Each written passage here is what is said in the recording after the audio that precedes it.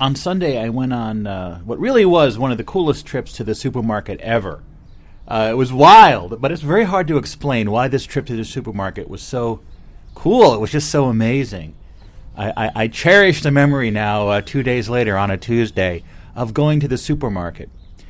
But in order to explain it to you, we have to go back to early September 1985. Yes, this supermarket trip is very complex. Okay, it involves the events of this moment in 1985, which is a long time ago now, right? To me, it seems like, well, yeah. If I was just to think about it, the first microsecond of my thought, how long ago was 1985? I'm like, I don't know, like 7 years ago or something. No, it's a lot longer ago than that, obviously. Like 37 to 38 years ago, for God's sakes. Oh my God, that's a long time ago. It doesn't seem like that long ago. Anyways, so I had just gotten to my college, Drew University in Madison, New Jersey.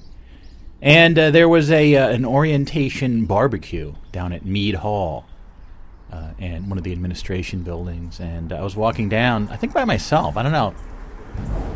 Obviously, it was like one of the first or second day of college. I didn't really know very many people. I think I was walking by myself, and across that campus, which, at the time was sort of like the perfect college campus.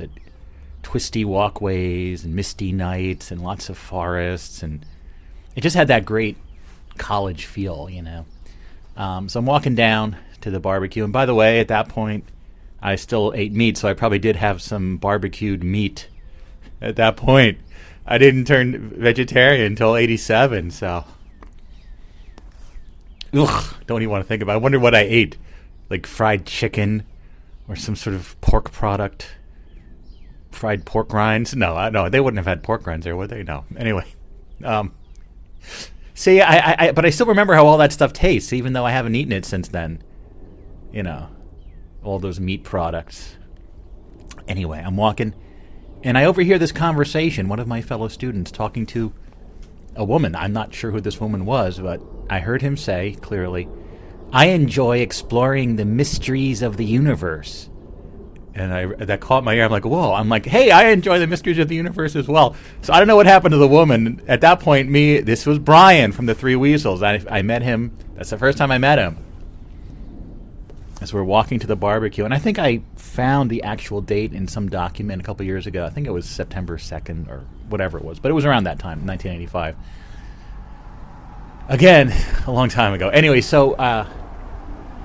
We got to talk. Oh, the mysteries of the universe. Oh, yeah. So, what's your name? I'm like, I'm Frank. He's like, oh, I'm Brian. Oh, great to meet you. So we enjoy the. I wish I had a tape of this. Can you imagine if you can go into the Akashic records and just extract the audio of our conversation? That'd be so great. Does such a thing exist? All the audio of everything ever?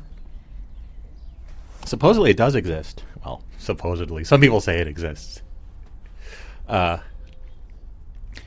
Anyway, so we got talking. Yeah, how do you like Drew? I'm like, yeah, this seems pretty cool. We both were freshmen, and he's like, so where do you live on campus? I'm like, yeah, I live in Brown. He's like, oh, really? I live in Tolly.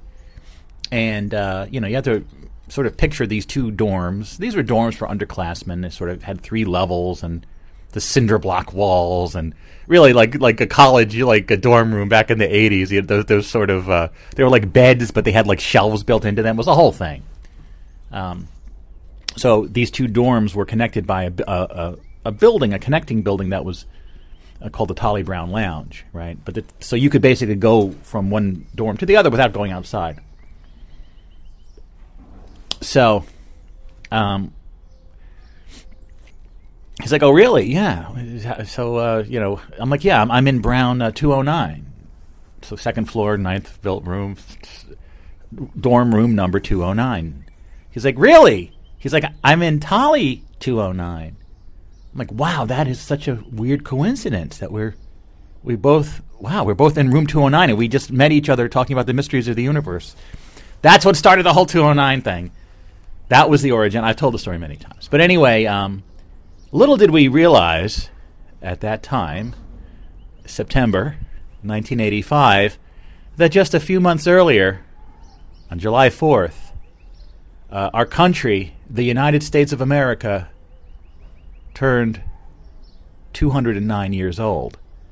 I didn't realize that until years later, but yes, the 209 thing is strong, okay? I don't know. We still don't know. 30 X years later, we still don't know what 209 is all about. I've had a million theories. Everyone has different theories. Brian thinks it's the code number of the virtual simulation we live in, you know. I think it's a sort of a code number for sort of the utopian dream of what society could be. And as certainly we didn't know at the time, but there was a guy named Peter Bernard in New York City who, around the same time, also in 1985, discovered the number 209. And he's told us the story. Him and this woman were hanging out, and there was I'm trying to remember, something in the range of, you know, in a supermarket they have these price stickers. So they found a roll of price stickers that all said 209 on them, and they, $2.09, and then I don't know if they wrote their own thing on it, and they started sticking around everywhere. This is completely, we had no contact with them at that point, but he's the only other person that we've ever met that is really into 209, but he got into it the same year when America was turned 209, you know. Now, this does relate to the supermarket. Just we're getting to it. The supermarket from just 2 days ago. So anyway, we became fast friends, me and Brian, and this was around the time that I also met Mad Mike, right? Mad Mike from the Anything But Monday show, which just had its 37th anniversary over the weekend. We'll talk about that as well. But he was a sophomore. I remember he was living down the hall from room 209. He was in like room 204 or something, you know. And that was sort of the origin of the whole Anything But Monday thing, but we'll get to that. Anyway, so me and Brian sort of talked about we should start the 209 Club. We should sort of start building sets of 209 objects, like a 209 paper clips or 209 pebbles. Or we were sort of playing around with it. Nothing that serious, but fast forward a bit, and well, of course, I have to mention the following summer in May. I think it was May or late May or early June, probably late May, 1986. I met Peter, the third weasel of the three weasels, and I just realized it was about 9 months after the initial contact. It was almost sort of like after the 9-month gestation. Then Peter comes on the scene. He was sort of became, you know, part of the 209 thing, sort of unofficially or officially as one of the three weasels. I met him at the birth control factory, and he didn't last too long. He got fired for dropping diaphragms on the floor, but that's a whole separate story. Anyway, Brian and I were playing around with this 209 thing, and finally I think it was October, I don't know the exact date. I know I have it somewhere. I believe it's October 1986. This is the next year, a year later. On a Sunday, we decided to go to Morristown, which isn't too far from Madison. It's right down what then was Route 24, but is now Route 124, since they built the real Route 24 years later. It was a Sunday, and we wanted to go to Heroes World, a comic shop in Morristown. And in fact, Heroes World was their own comic book distributor. In fact, I used to work on and off for this guy Alex for his comic book store in Somerville, New Jersey, quite a bit to the south, called Quality Comics. And actually, I drove up with him a few times to get his books. Instead of having it shipped there, we drove up and we just went into the back warehouse area at Heroes World, which was in a strip mall in Morristown. And we picked up his order of comic books because I had a car at the time. I also worked for him, I think it was 85 or 86, in the summer at the Route 1 flea market. A lot of great stuff going on back in the mid-'80s, you know. I feel so fortunate to have like been around in the 80s. It's such a cool time. I feel like some sort of time traveler that used to be in the 80s, but now I'm here. Actually, I am. I moved forward in time, like everyone else, one second at a time, to get here to 2023. The heck kind of future is this? It's okay. What do you want? Anyway, So we went, and we thought it was open on Sunday, but we got there and it turns out it was closed on Sundays to this Heroes World comic shop. So I'm like, oh well.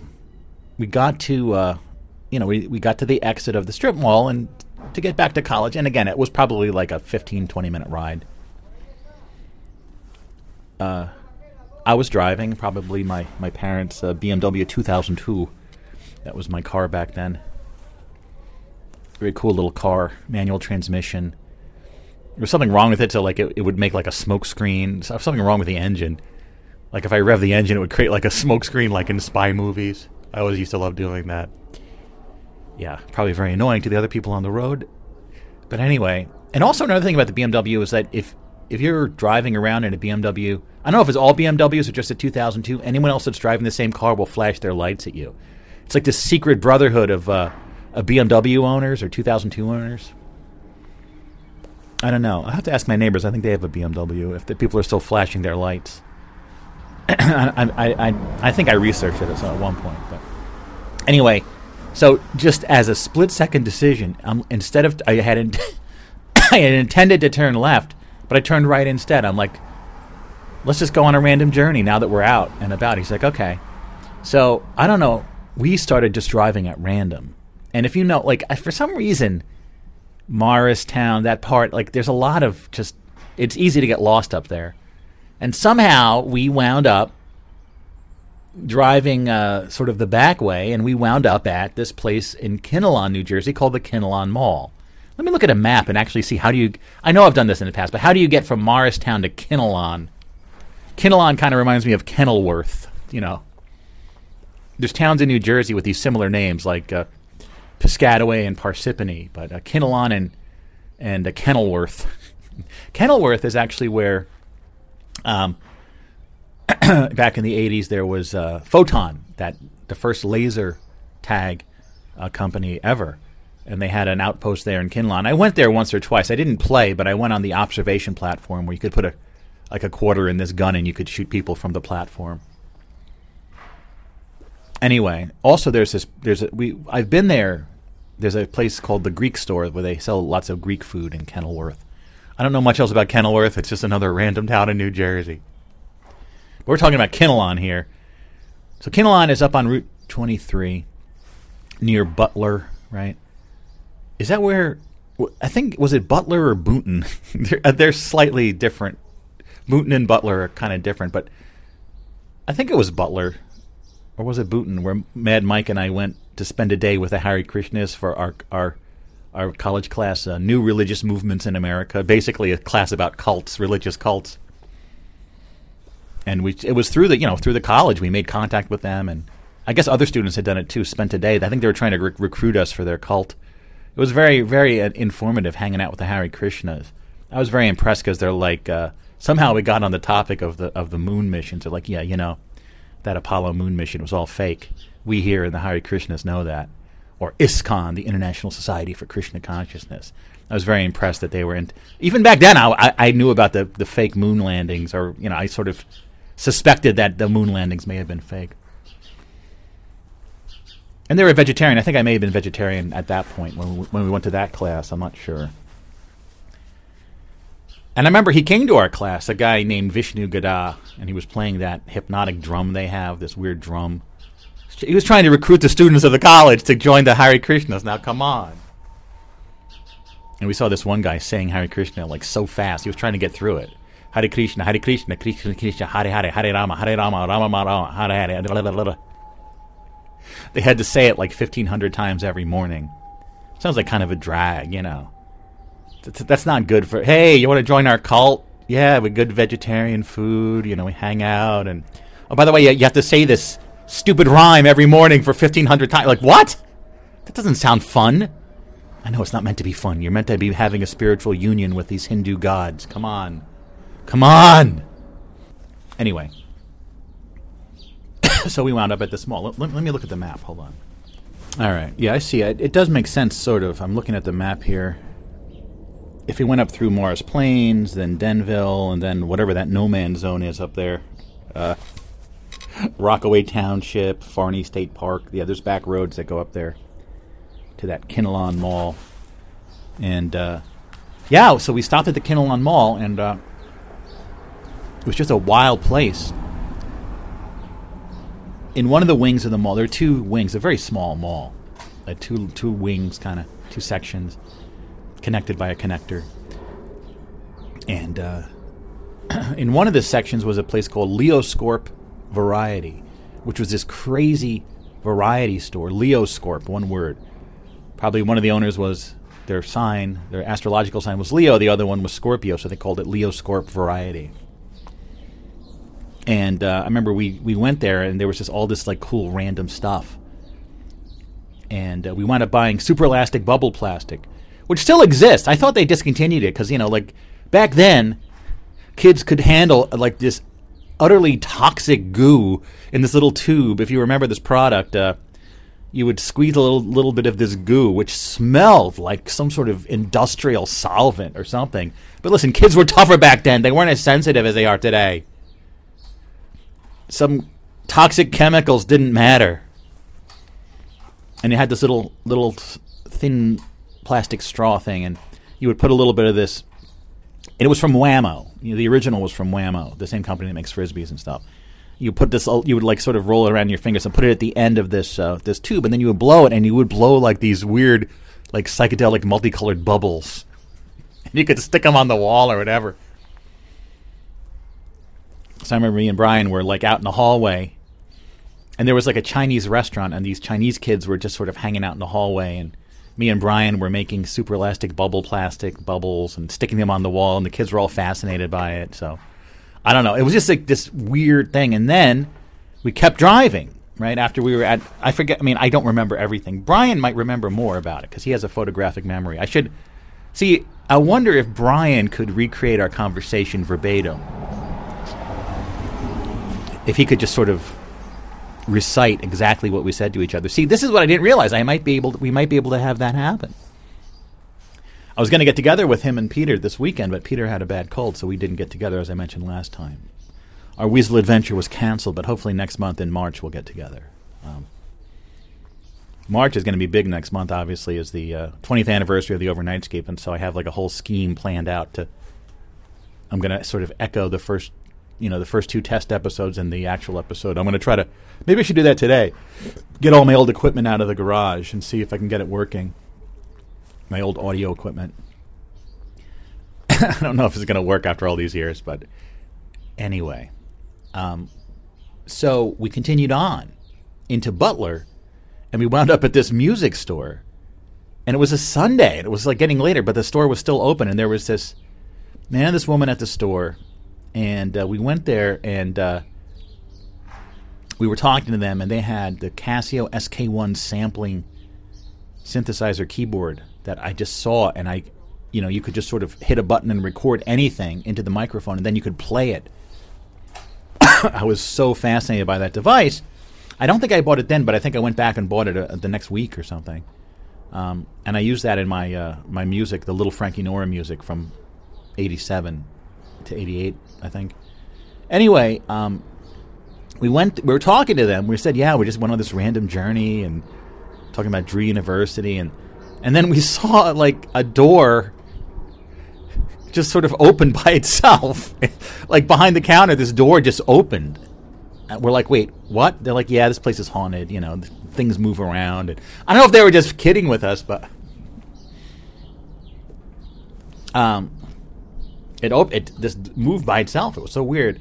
And they're like, we know this. There's a graveyard nearby here that has a lot of graves of people of the same names as the dorms at Drew University.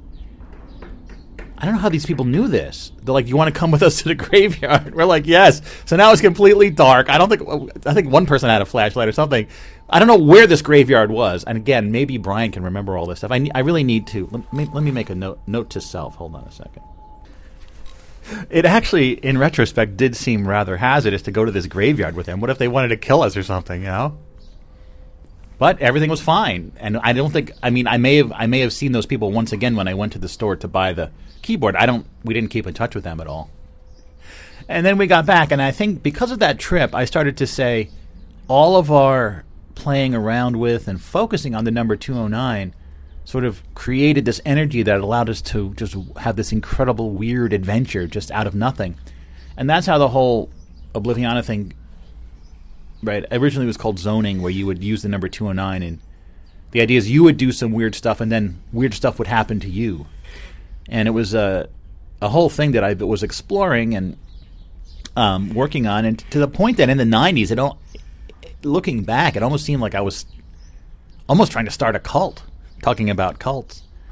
And I kept trying with this 209 system. I thought it was something that could be pretty cool, like having these cool adventures and stuff. Finally, in 2003, I'm like, this is not healthy. I'm not making any progress. Let me just cancel this project. And right after I canceled that project, I started the Overnightscape, this show, 20 years ago. So, I sort of was able to. I think the cult had one member, me, and I deprogrammed myself. Anyway, so that day, and that, especially the Kinnelon Mall, and that area, it's Route 23. I know 23 is one of those numbers that people say has all these weird properties. And that whole area of New Jersey, if you go up that part of New Jersey, it just has this weird feel. It looks weird, it feels weird, it's awesome. And so I've always had this fondness for the Kinnelon Mall, and I've gone back there over the years. I think Leoscorp Variety lasted some point into the 90s. Then they remodeled the mall, and that one section where Leoscorp was became a movie theater, right? And I do remember going to see, I think it was in '97, the first of the special editions. Remember Star Wars, the special edition? A New Hope special edition came out, and I think I saw it there. And before the movie, this guy got up and was like, "Hey, everyone, I just want to ask everyone, do you remember the first time you saw Star Wars?" And blah, blah. It was this whole 20 years early. It was the 20th anniversary of Star Wars. People were dressed up as Star Wars characters, and it was a big, because we had just, in '97, I think we knew that the new movies were coming, but this was like, you could actually go see Star Wars again in the movie theater. Right? It was '83 was the last Star Wars movie that came out, so there was this huge gap in Star Wars movies while George Lucas adopted a bunch of kids, and he said, the reason I didn't make any Star Wars movies because I became like a Mr. Mom, and I had to take care of these kids. What about all the kids that like Star Wars? George, okay? You have a responsibility to those kids, too, not just these orphans that you adopted, whatever. Finally, when the kids grew up, he could make more Star Wars movies. He's a strange guy, George Lucas. Anyway. So that's what the Kinnelon Mall means. It has a very special place. It's a weird-ass mall, too. It's on this hill. You go off. It's not right on Route 23. It's like you go up this hill, and the mall is there, and it's still, there's like the front parking lot, then there's a back parking lot up the hill, and it's just a strange place, right? Anyway, that is the establishing information. Now we can get to Sunday. So over the weekend, so Friday was the 17th. That was the Anything But Mondays, the 37th anniversary of our first radio broadcast in February 17th, 86. So Mike texted me and stuff, and I got. We'll get into that. I did release a 37th anniversary special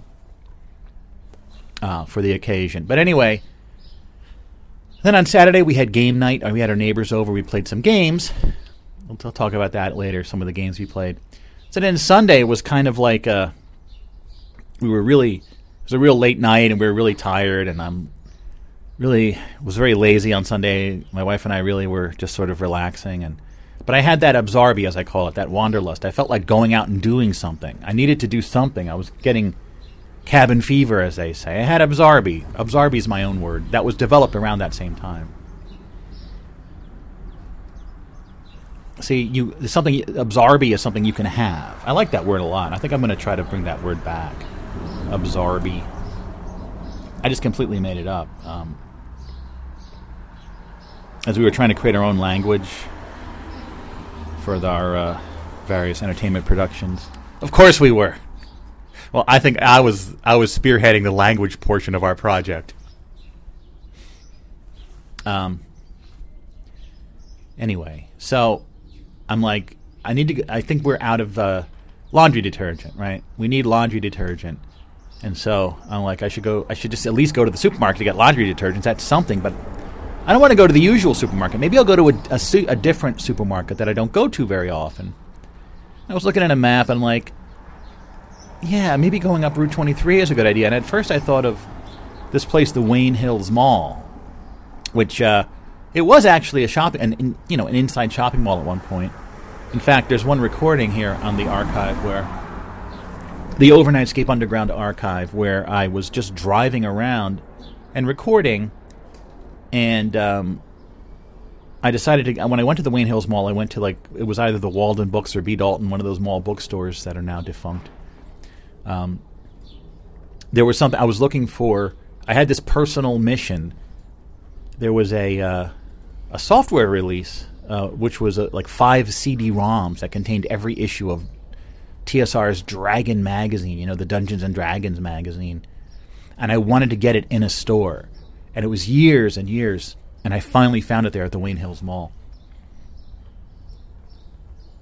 It was like on the Hamburg Turnpike. It's an out of the way place. I only went there a couple times, but I saw that there's a supermarket there now. They tore down the mall, but they kept the big stores.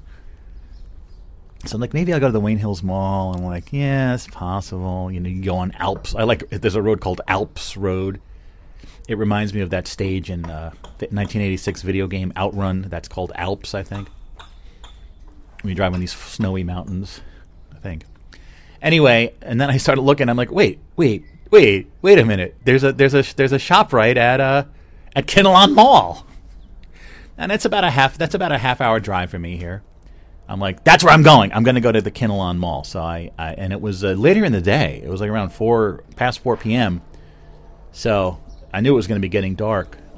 So I'm like, that's where I'm going to go get my laundry detergent at the Kinnelon Mall. It was just such a random moment. So I didn't really know. I didn't really have a good sense of how far up it was. I don't really go that way very often. It's past the 287 intersection, just a little bit past it. But you have to watch because it's. And I was trying to. There was this Delta gas station, which I did get gas at, and that was very bizarre. We'll get to that. There's this jug handle, then you have to go exit to the right, then you cross back over the highway, go up the hill, and go to Kinnelon Mall. So I did that, and it was it was getting darker out. The lighting was really cool, and it's just at one point on the highway, there's this huge I don't know what the hell it is. Is it a lake or a moat? And there's this giant castle. I'm like, what the hell is that? And then on the way back, I didn't even see it. All right, let me look up this castle. First of all, before we get any further, let me figure out what this castle thing was. It was probably some sort of wedding place or something. Hold on a second. All right, I found it. It's called the Legacy Castle.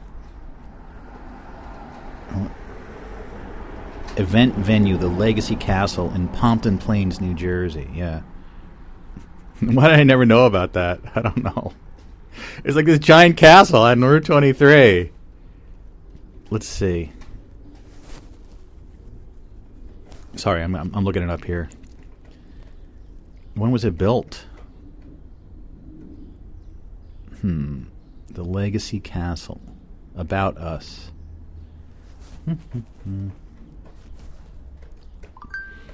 Originally purchased... Wait. The Legacy Castle is a truly unique, unparalleled, romantic setting to celebrate momentous occasions. The castle exudes an aura of classic elegance and the grandeur of a royal palace, reminiscent of mansions built during the Gilded Age of the late 19th century. Originally purchased in 1998, this project has been in the process for quite some time, envisioned by entrepreneur Munir Badan. This has been a family venture. With over 30 years of experience in real estate, Munir Badan has successfully developed land in the surrounding towns and made a name for himself in the tri-state area. Ready to hand over the reins to his children will be Munir Badan's last project, as it has been so aptly named. What? Anyway, so I guess it was built after 98 then, so okay. I really haven't been up that way that much, so it's cool though. It's interesting. This is castle by this lake and little body of water. It's a whole thing. Wow. Anyway, so I crossed the highway, and then I made sure to drive on the coolest name of a road ever, Cakeout Connection. Right? You can turn left on and you can enter the mall from the other side by going on the Cakeout Connection, Kakeout, no space, Cakeout Connection. Even though it says CONN. So I think there's some question whether it's the Cakeout Connection or Cakeout Connector. But I prefer to think of it as the Cakeout Connection because that's the coolest name ever for a street, and I drove on it. But there was a bit of chaos. As I was approaching the end of the Cakeout Connection only goes for like a couple hundred feet. It's a very short road. You can drive the entire thing in about 12 seconds. But anyway, as I got to I was going to turn right, and there was a guy walking down this hill from the mall right towards the intersection there, and I was kind of concerned. Was he going to try to cross the street? Should I wait? But then as I was watching him, I saw that, okay, it's okay. He's not going to reach there, so I turned right. But I didn't realize someone from the other side was turning left onto the road. This woman in one of those newfangled Ford Broncos, that obnoxious vehicle, the new Ford Bronco. It is obnoxious.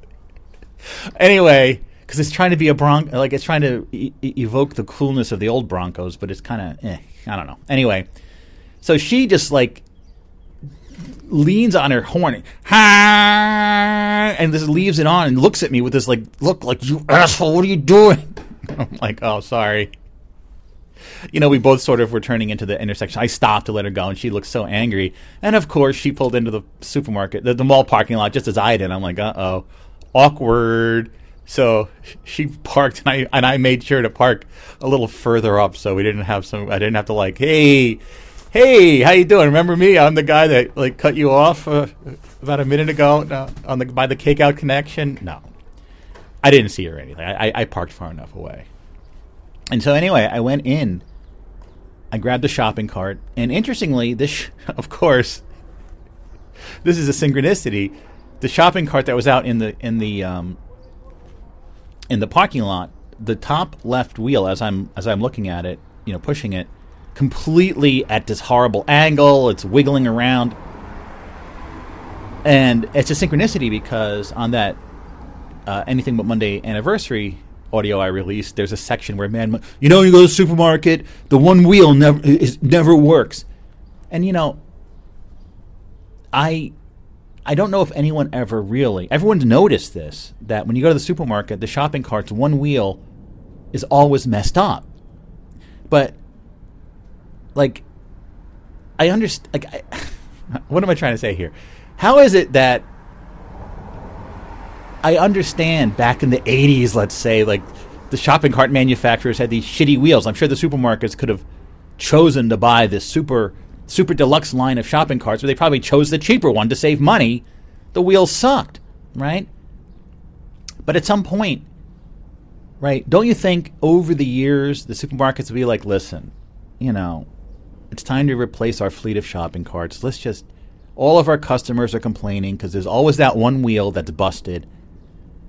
With all of the technological advancement in the past 37 years, could you imagine that they would have developed a freaking wheel? We're talking about the wheel, one of man's first inventions, okay? They couldn't figure out a shopping cart where the wheels were a bit more durable? Or creating a system where, listen, we are the shopping cart manufacturing company. Of course, we know one of the wheels of each shopping cart will go bad. Who knows when? We've created an easy replacement system. Imagine you could have a system so simple that even the guys that have to, their job is to bring the shopping carts in from the parking lot. Like, imagine you could just sort of flip it over and easily replace. I'm probably with one of those hex wrenches so people don't steal the wheels. You have to have that special little hex bolt. But there's no system. This is now 2023. Every time I go to the supermarket, it's the same freaking thing. One of the wheels is always busted. Or is it just my own bad luck? I don't know. So I'm like, of course, I got the one with the busted wheel, and as you're pushing it, it sort of leans to the left or leans to the... But I'm like, listen, this is great. This is sort of fitting right into these old memories from the 80s. So there is a section, one of the two sections that were in the mall back in 86 is still there. The other section had been turned into a movie theater. So I went all the way down, and it goes through to the other parking lot, and it's just such a strange little mall. It has that liminal feeling, that really weird feeling, right? And let me see. I took a picture of... Yeah, and there's actually a comic book store there called Expired Robot. Comic books, games, and collectibles. I'm like, wow, it's such a cool store here at the Kinnelon Mall. But, of course, it was closed, unfortunately. I would have liked to have gone to Expired Robot. It's a great name for a store in the mall. And then towards the end on the right was this empty space, I guess that had been a store. I took a picture of it here. And inside is this empty space, that sort of drop ceiling, like the panels are all beaten up. And there's, of course, an office chair there. And these Christmas wreaths wrapped in plastic and like an old Christmas tree. I guess the Christmas decorations in the mall, one of those genie hydraulic lifts. So it's sort of, I guess the mall's using this as their storeroom. But you can look inside of it. You can actually look through and see the other parking lot. It was amazing. So I took that picture. And then I went to the supermarket. It's kind of weird, too, because there's this whole long entrance to the supermarket all along the mall. But there's only a small section you can go in. All the rest are the checkout lanes. And they have that little yellow plastic chain across all of the checkout lanes that aren't being used. So I guess people can't go out that way. Anyway, so I started going through the mall, and I figured I should text the other two weasels of the three weasels. So I'm like, I am at the Kinnelon Mall, and I posted the picture of that liminal space of the little storeroom. And Brian was like, I'm jealous, and Peter said he's jealous too. So I started going around, and it's a really cool supermarket. It definitely has this weird feel, especially towards the back left, like by the pharmaceutical stuff. There's this like toy section in the back there, and I'm like, if they have super elastic bubble plastic, that is going to be the best thing ever. Because, not this time, but last time I actually went, because I went to American Dream on yesterday, actually. But I was at the Toys R Us at American Dream a month or two back, and I saw they still do sell a version of super elastic bubble plastic. It's a different company. It's like a Chinese knockoff brand. It's not Whammo anymore. But they still sell it. I guess the kids of today aren't as sheltered as I thought they were, because they can still use super elastic bubble plastic. Yes. So I was just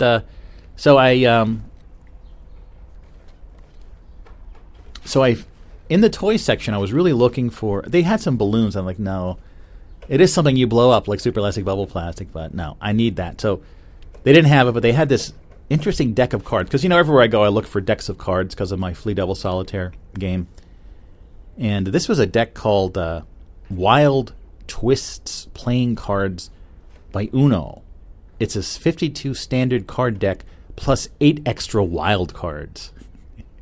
It says exciting possibilities. So I got that. And then I was just wandering around. It was actually a pretty good supermarket. I got some coffee beans from Atomic Coffee Roasters, established 1996. The House Blend. Which is nutty, caramel, and cocoa bean flavors. I also got some cereal, the Flax Plus Pumpkin Raisin Crunch from Nature's Path. And I got that drink, and I'm going to be reviewing it later. Starry, the brand new from Pepsi. They discontinued Sierra Mist, which was their Sprite competitor, and they've introduced Starry, a new lemon lime soft drink for the Gen Z generation.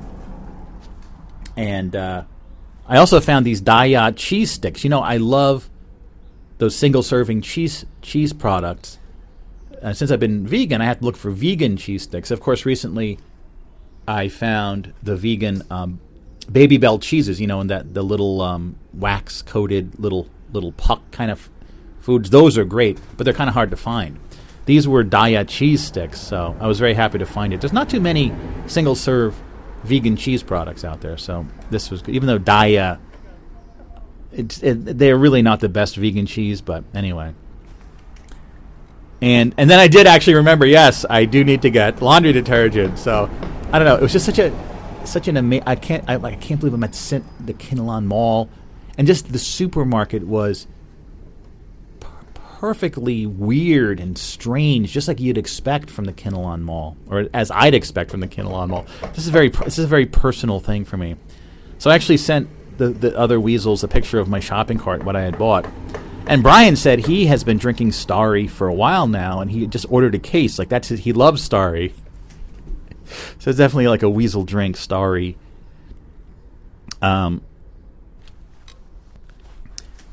And I did have to use the restroom, so in the back of the store, there's the restrooms, and they're restrooms for the whole mall or just in the supermarket.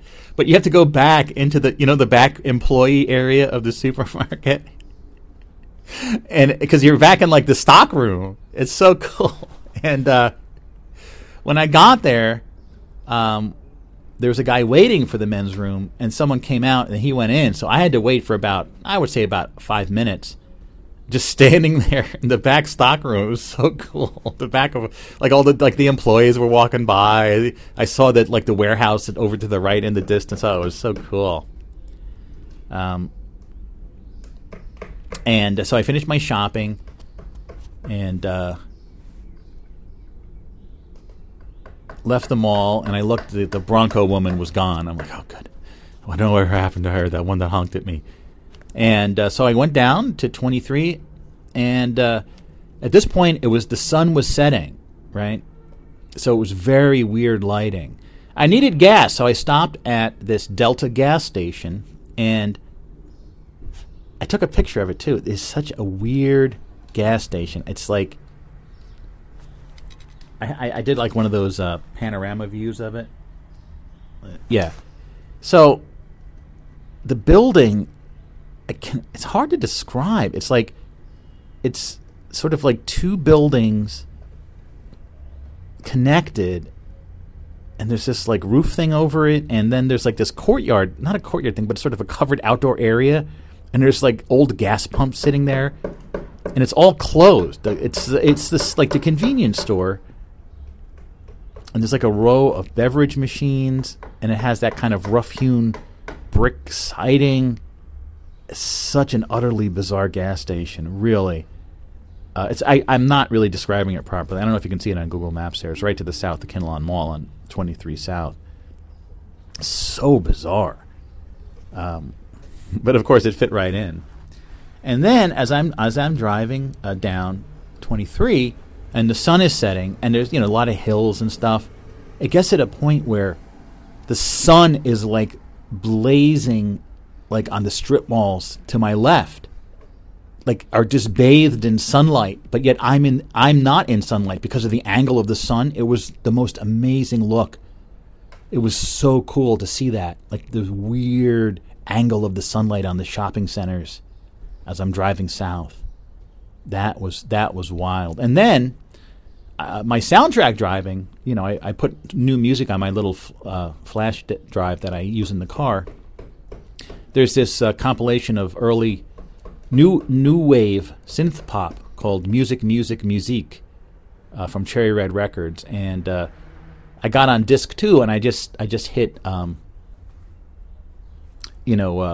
shuffle this one disc. So it was sort of like in the old days when you had a CD player in the car, you would just hit shuffle on that CD. And such great songs. Yeah, I'm looking at it here now. It's called Musique, 1980, The Dawn of Synth Pop. So yeah, this is all from 1980. And it's great because it's 3 CDs worth of music. And I recognize a lot of the band names, but the only song on this whole one that I was familiar with is Lawn Chairs by Our Daughter's Wedding. You know that song? Lawn chairs are everywhere, they're everywhere, my mind describes them to me. The only reason I know that one, it was on that great series of 80s compilations called Living in Oblivion, right? But it's great because this is one of my favorite genres, early synth pop from the 80s, and it's all stuff I'd never heard before, so it's amazing. So on disc 2, There's Deep Tracks by Spandau Ballet, M, right? Kim Wilde. There's some other ones, and a lot of groups I never heard of. Taxi Girl. Oh, Japan, I've heard of them. And also a song by The Residents. You know, those guys that wore giant eyeballs on their heads. That's cool. So that was a great soundtrack to this like random journey that I was taking, and the lighting was just unbelievable. And then I decided I should. I was on 23 South. I'm like, let me just keep going down to Cedar Grove and go home that way. I don't think I've ever gone that way. I don't think I've ever gone 23 South and then continued past that, you know, by the Willowbrook Mall there, continued on 23 South. So that was pretty amazing. And the thing is, there's this one turn where you get over to Upper Montclair, but I'm not super familiar where that turn is. So I missed the turn, and I wound up in this, I turned into this huge shopping plaza there. And that's where today's cover art came from. I took a picture as the sun was setting. There's cool, like sort of reds and oranges in the sky. We'll check out the show art a little bit later, but yeah, that's where that picture came from. And then I found the right turn, went home through Upper Montclair and back the same way, and that was my trip. And I have to say, I really do think that was one of the coolest trips to the supermarket ever. And it was kind of reminiscent to one of those random journeys, just using the number 209. It really felt like that. It's sort of like this world has this hidden potential of interesting adventures all around us. That sometimes it's very hard to get access to that as a sequence of events. And I was not using 209 per se. As I sort of stopped that whole thing, and I tried to get away from being obsessed with 209. But anyway, it was very reminiscent, and I really loved going to Kinnelon Mall. And we're going to check out these products that I got there. So when I texted Peter and Brian the picture for my shopping cart, I said I picked up a few zonal items, because in the past we would buy things at stores, like food and drinks and games, and then go somewhere and have the stuff and have the food and drinks and snacks and play the games and stuff. So these are like zonal items using the nomenclature of the past. So here I have everything. I don't have the. I don't need the dishwashing liquid. No, the laundry detergent. That wasn't one of the zonal items, but yeah, this cereal, Flax Plus. This is not really a zonal item, but this is one of the few cereals that actually says vegan by the ingredients. That's why I buy it, because this place also will say vegetarian if there's dairy or honey in it. So it's hard to find vegan cereal. You'd think cereal would be vegan, but I don't know. Here's the Atomic Coffee Roasters. Has the atom symbol, and you can smell. There's that sort of, you can smell the coffee inside. It has that little air hole thing in the back, I guess. Ah, my God! If you squeeze it, like the wonderful scent of roasted coffee beans. What does this say? The region is Nicaragua and Honduras. Their varietal is Bourbon, Catamor, and Catuay. What? And here's what it says. Be atomic. And to open it, it says blast off. You open it up to get the little seal open. Be atomic. Great coffee is important. Great energy is contagious. At Atomic, our mission is to spread positive energy. Over 2 decades, our family has used coffee as a catalyst for inspiring community, relationships, and adventures. We dedicate ourselves to the quality of our work and elevating coffee experiences. The coffee in this bag has made quite the journey from origin, so we roast only in small batches with our focus on emphasizing its unique and exciting characteristics. We hope it helps you find the energy you need to conquer your day, crush your workout, or kickstart a journey of your own. AtomicRoastery.com. Oh, they're from Salem, Massachusetts. That's a synchronicity, because on game night, our neighbors were talking about a trip they made to Salem, Massachusetts. Wow. Synchronicities abound. Yes. But anyway, the main zonal items that we would have used on an actual zonal trip. Let's check this out here. This is the Daiya cheese sticks, Cheeze, the dairy style. So it's these orange fake cheese mass sticks. And it's new and improved. I know Daiya is getting better, but they've always had this reputation, at least for me, as kind of like not the best vegan cheeses. And it's called the Grab and Go plant-based cheese sticks. Daiya cheddar-style cheese sticks are an equally convenient and delicious dairy-free snack, perfect for any on-the-go occasion.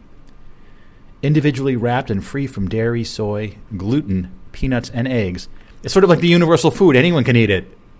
These plant-based treats are a tasty and safe addition to any lunch or snack. Grab, unwrap, enjoy, repeat. So this is very safe. This is very safe sticks. Yeah, I already had a couple of these. I couldn't wait, but yeah, they're individually wrapped. It's kind of cool. Like there's the stick, and it's sort of this plastic wrapper that you can peel. Let's open it up here. Cheese sticks. I like this. If I can't get my baby bells, I'll get this. Listen, I may follow a vegan diet, but I still love weird junk foods. Okay? Please. Let's try it. I mean, it smells slightly like American cheese, that kind of smell. I mean, American cheese is not vegan, I suppose, but it's very processed. Let's try this out here.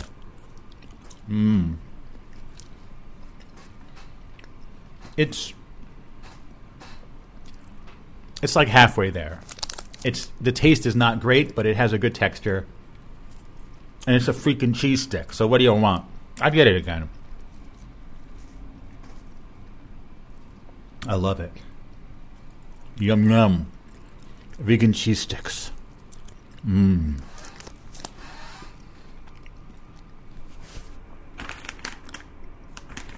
It's so weird because on the front it just says plant-based, but then there's a little tiny thing in the back that says vegan. I know a lot of food companies or restaurants, they're scared of using the word vegan. I think because of the political side of veganism, right? There's a certain extreme aspect to it that turns people off. I understand that. It's just a lot of plant-based is so vague. Like, our food is based on plants, but includes a little bit of meat on the side, you know? Like there was this, I was researching food halls in New York, and this one place is called like the plant-based bonanza or whatever else it's called, and there's like eggs, like hard-boiled eggs and stuff. I'm like, what the hell are they? This is not vegan. It's plant-based. Got to be careful with that plant-based thing. Yeah, there was another drink I got. It was plant-based that it had honey in it. That ain't plants. That's insect juice. That's like, you know, it comes out of bees. It's not vegan. It's not plant-based. It's insect-based. Anyway, now we have here Starry. Of course, apparently it's been out for a while. If Brian has already been having it for a while. I guess he was a big fan of Sierra Mist. He said this is not as good as Sierra Mist, but it's okay. So yeah, I guess they created the logo and the name for Gen Z, the young adults of today. I guess they really didn't resonate with Sierra Mist, which always is a bit of a weird, difficult name for a drink. Starry, or would you pronounce it Starry? I don't know. Or Stray. I don't know. Starry, or Starry. Because someone stares too much. Oh, you're being very starey today. Stop staring at people. You're starey. It has a great logo, I will say. Very well designed logo. Obviously done by branding professionals. Yellow and green and black, and it has the word Starry in kind of a stylized sans serif, italic, with some those sort of, you know, like diamonds, but each side is sort of almost like this pixie dust look. It's sort of a lemon on the top, a lime on the bottom. It's a great logo. Great logo. Caffeine-free lemon lime flavored soda with other natural flavors. Crisp, clear burst of lemon lime flavor. Scan to unlock. What? Should I unlock the potential of Starry? The ingredients are carbonated water, high fructose corn syrup, citric acid, natural flavor, which is always the annoying mystery ingredient, but they also have natural flavor in the daya, so, you know. Potassium benzoate, that preserves freshness, potassium citrate, and calcium disodium EDTA to protect flavor. I have no idea if this... It should be vegan, I hope. I hope they didn't throw any meat in here. StarryLemonLime.com. There's 2 different QR codes on here. All right. Smart label. Okay, that's just giving you the fact. Let me try to scan this little tiny QR code and see where it takes us to unlock the mystery of Starry. Let's see. Oh, it just takes us to StarryLemonLime.com. Starry hits different. That's their concept. A crisp, clear burst of lemon lime flavor. What is this? These 2 characters. One is a lemon with lime eyes, and one is a lime with lemon eyes. It says "Watch now." Is that's their spokes characters? Let's see. Every single morning, I take a cannabis gummy and go for a walk. What, they had to bleep out the word cannabis? How I can function after. The great thing about they're at a basketball game. Try this. Starry. It's a new lemon lime soda that's crisp, clear, and So refreshing. It's a basketball player made out of Starry. It's a liquid man. what the? Just let it happen.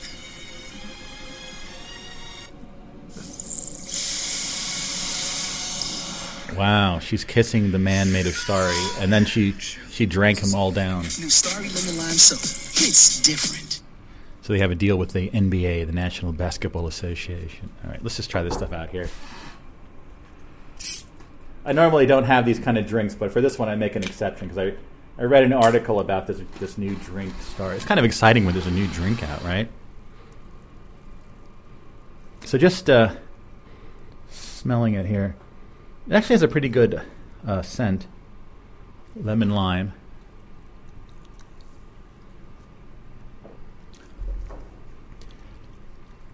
So drinking it here,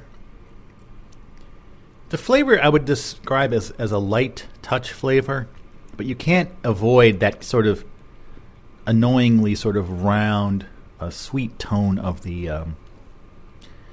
high fructose corn syrup. It kind of like ruins everything that's a part of it, in my opinion. But this is not bad.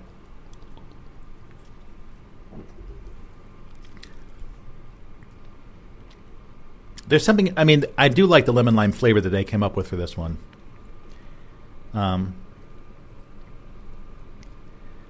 As I said, I don't normally drink these drinks. I would much rather drink a lemon lime seltzer than this is like a lemon lime seltzer. It's clear, but it just has the high fructose corn syrup, which is unnecessary. And I do have another beverage review for later, or maybe next episode. I finally got some Clearly Canadian. Oh my god! But we'll deal with that. We'll deal with that later. Okay. Starry, it's not bad. I mean, I have to imagine. I haven't had 7-Up in a while. Apparently 7-Up did a rebrand as well, a new logo. I always remember their upside down 7-Up called DNL. That was a cool drink way back when. But this is all right. Hopefully Gen Z will... well, I don't know. Is Gen Z like into more healthy things? I don't know. I don't know if sugar water is necessarily the best drink, but anyway, it's a good logo. Starry, it's a good name. I mean, I wonder what the whole process was. They must have spent millions developing the name and the logo and everything. This is PepsiCo, the Pepsi company. Yeah. Anyway, finally, these very strange playing cards. Now, as I mentioned, I talk about quite a bit now. I invented a solitaire game called Flea Devil Solitaire that I play a lot, and really, I love playing it with different decks of cards, and some are better than others. This is, this has like a built-in rack hook kind of thing, so it was on one of those metal poles, not a pole, but You know, in a store when there's products that there's like a metal stick and then you put the product, you hang it on there. It has that built in. It's from Mattel Games. Wild Twist playing cards by Uno. So they're somehow invoking the name Uno, right? Which is basically this incredibly popular Crazy Eights variant that everyone has, and all the kids love it because it's so easy to play. And here's what it says on the back. This 60-card deck includes a standard deck of 52 cards, 8 wild cards with special rules to change up classic games like Go Fish, Poker, Gin Rummy, and more, plus a special game designed exclusively for this deck. And then you can another QR code to scan. All right, let's scan this QR code. Scan for more info.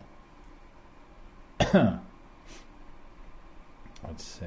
So it has 60 regular cards and 3 information cards. So I was hoping I could play Flea Devil with this, but as it turns out, well, the cards themselves are not well made. But let me just scan this for now. Scan this QR code. It's a little tiny QR code. Somehow it works, though. Let's see.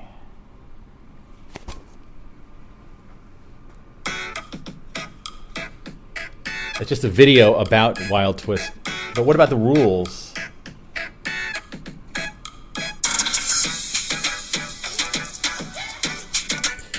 Okay. So they're just showing the game, which is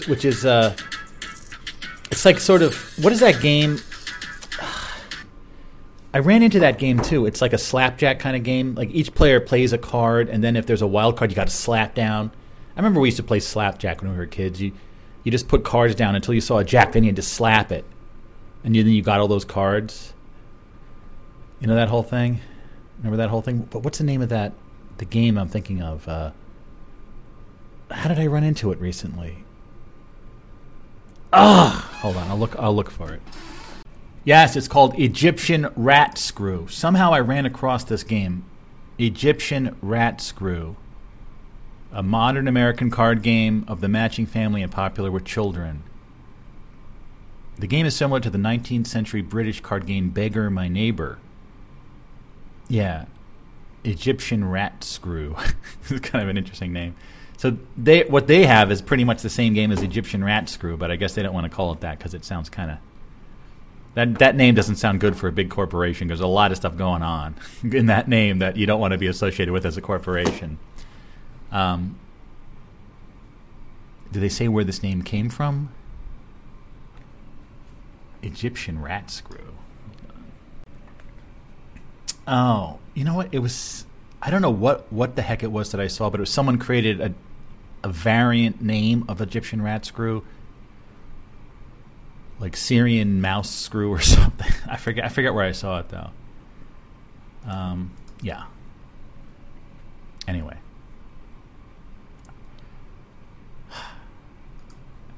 A lot of people are looking for the origin of this name.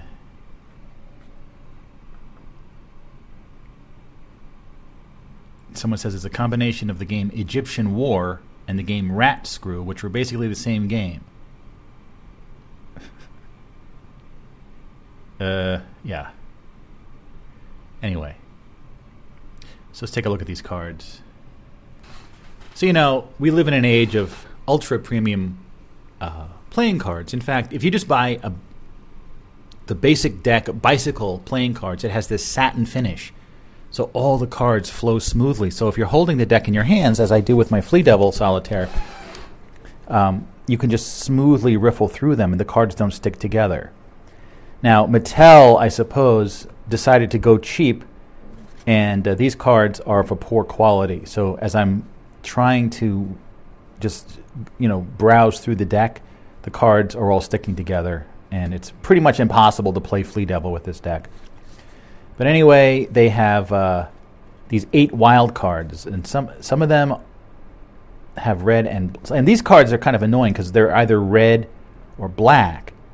The whole card is red or black, I guess, depending if it's a spade, club, heart, or diamond, obviously. And then there's a wild cards of each suit, and then there's a wild cards of each color, and then there's the general wild cards. So Anyway, this could be a cool idea, except that there's such poor quality cards. I can't do much with it. I tried playing Flea Devil with it, and I just gave up eventually. Guide to the Wilds. Okay, here's your guide to the wild cards. You have a wild, any card, any value. Black wild, any value, club or spade. Red wild, any value, heart or diamond. And then you have a wild club, wild heart, wild spade, and wild diamond, which can only be wild of that suit. So it's kind of an interesting gaming concept. But they need to make better quality cards, because this is, as I've gone through dozens of decks of cards recently, and this is one of the worst ones I've found lately. That really low quality cards. Oh well, it's an interesting idea, and as I do need 3 wild cards for Flea Devil, as we use 55 cards, I thought this would be perfect. But the best laid plans of men and Egyptian rats may often go astray, yada yada. What do you want? There's the Zonal Items reviews. Anyway, in other news, today is Mardi Gras. And here is a live camera from New Orleans. EarthCam Live, Mardi Gras, New Orleans balcony view. So we're here looking down on, I guess, one of the main drags there in New Orleans. I've never been to New Orleans. And there's everyone walking by. It looks pretty warm down there. People wearing shorts and T-shirts. But a live view of Mardi Gras. The celebration. There's people wearing weird deer horns. I know it's sort of... Mardi Gras is related to Christian or Catholic traditions. Was it Lent? Tomorrow's Ash Wednesday, right? Where you can get ashes on your forehead if you're in that religion. I've never gotten that. I'm not in any religion, so. But it became this weird carnival, right? Carne. What does that mean?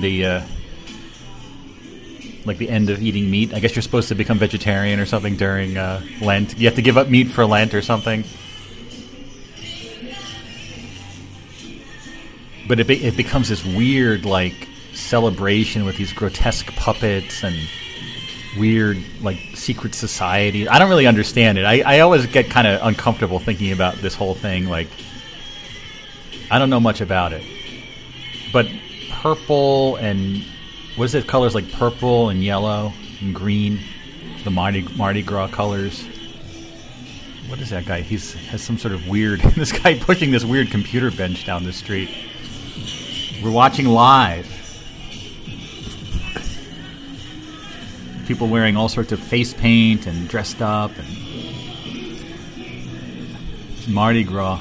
Oh, wow, there's some women with colored hair sitting there having a drink across the street. It reminds me of those weird, purple wigs the women wore in space, on Space 1999. Remember that? Were they aliens or something? Oh, my God, here's a girl dressed up as a weird cat burglar with pink and purple stripes. This is wild. I enjoy it. I feel like I'm at Mardi Gras. Whoa, this woman just threw something off the... What the hell? She's hurling something. What's going on here? People wearing those beads. Oh my God, that guy has a... Oh my God, it's really scary, bird... One of those weird bird masks. He has to lift up his bird nose to drink, and he has a skeleton shirt on. This is a wild scene here. What the hell is this? A weird little, outhouse thing being pulled by this bicycle. That is wild. Yeah. What is inside there? People are trying to look inside. Mardi Gras, of course, means Fat Tuesday in French. Uh-oh, the woman just went inside the little booth. What is going on in that booth? Oh, my God. There's a whole lot of going on here. Some sort of portable booth of some sort with a grotesque gold mask on it. Oh, look, here's a hot dog, a little hot dog vendor thing. Lucky Dogs going down the street. What is going on here? I would never have known it was Mardi Gras, but my wife reminded me. Because she has Mardi Gras at work, and she works at activities in a nursing home. someone dressed up in a weird red monster costume. Almost like some sort of grotesque variant of Elmo the Muppet. Purple hair. Wow. It's a whole scene down there in New Orleans. I find it hard to believe that New Orleans like really exists, but it's there. It's always been there. Well, for a couple hundred years at least. You know what I'm saying? Yeah. I should go there sometime. I remember my brother was there, and we talked to him live on the show. This is years ago. He was at Mardi Gras. I don't know if it was at Mardi Gras or just New Orleans, but he said it was like everyone was dressed up as pirates at that point. Oh my! Here's someone dressed up as, I can't even tell. Like, oh, they're dressed up as whiskey bottles, like Fireball whiskey. They just moved the camera too.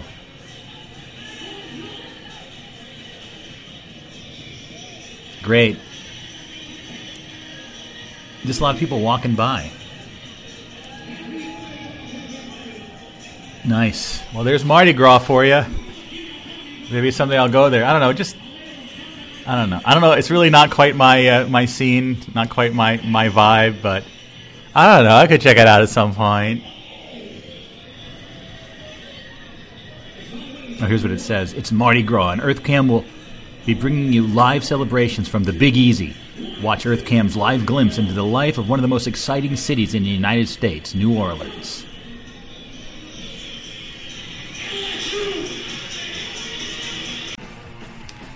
Anyway, in other news, I'm finally listening to Exploding White Mice, the Australian punk band.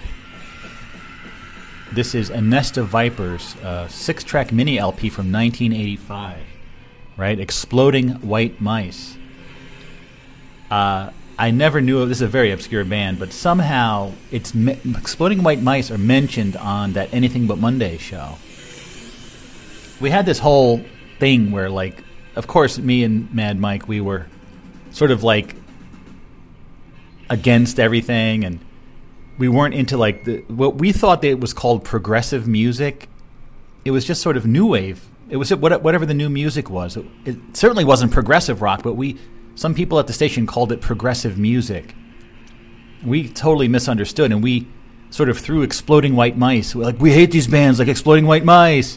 So we had this whole segment. I'll see if I can find it where we pretend to smash all the records. This is what we think of Exploding White Mice. But this sounds pretty good, right? I never heard of Exploding White Mice before.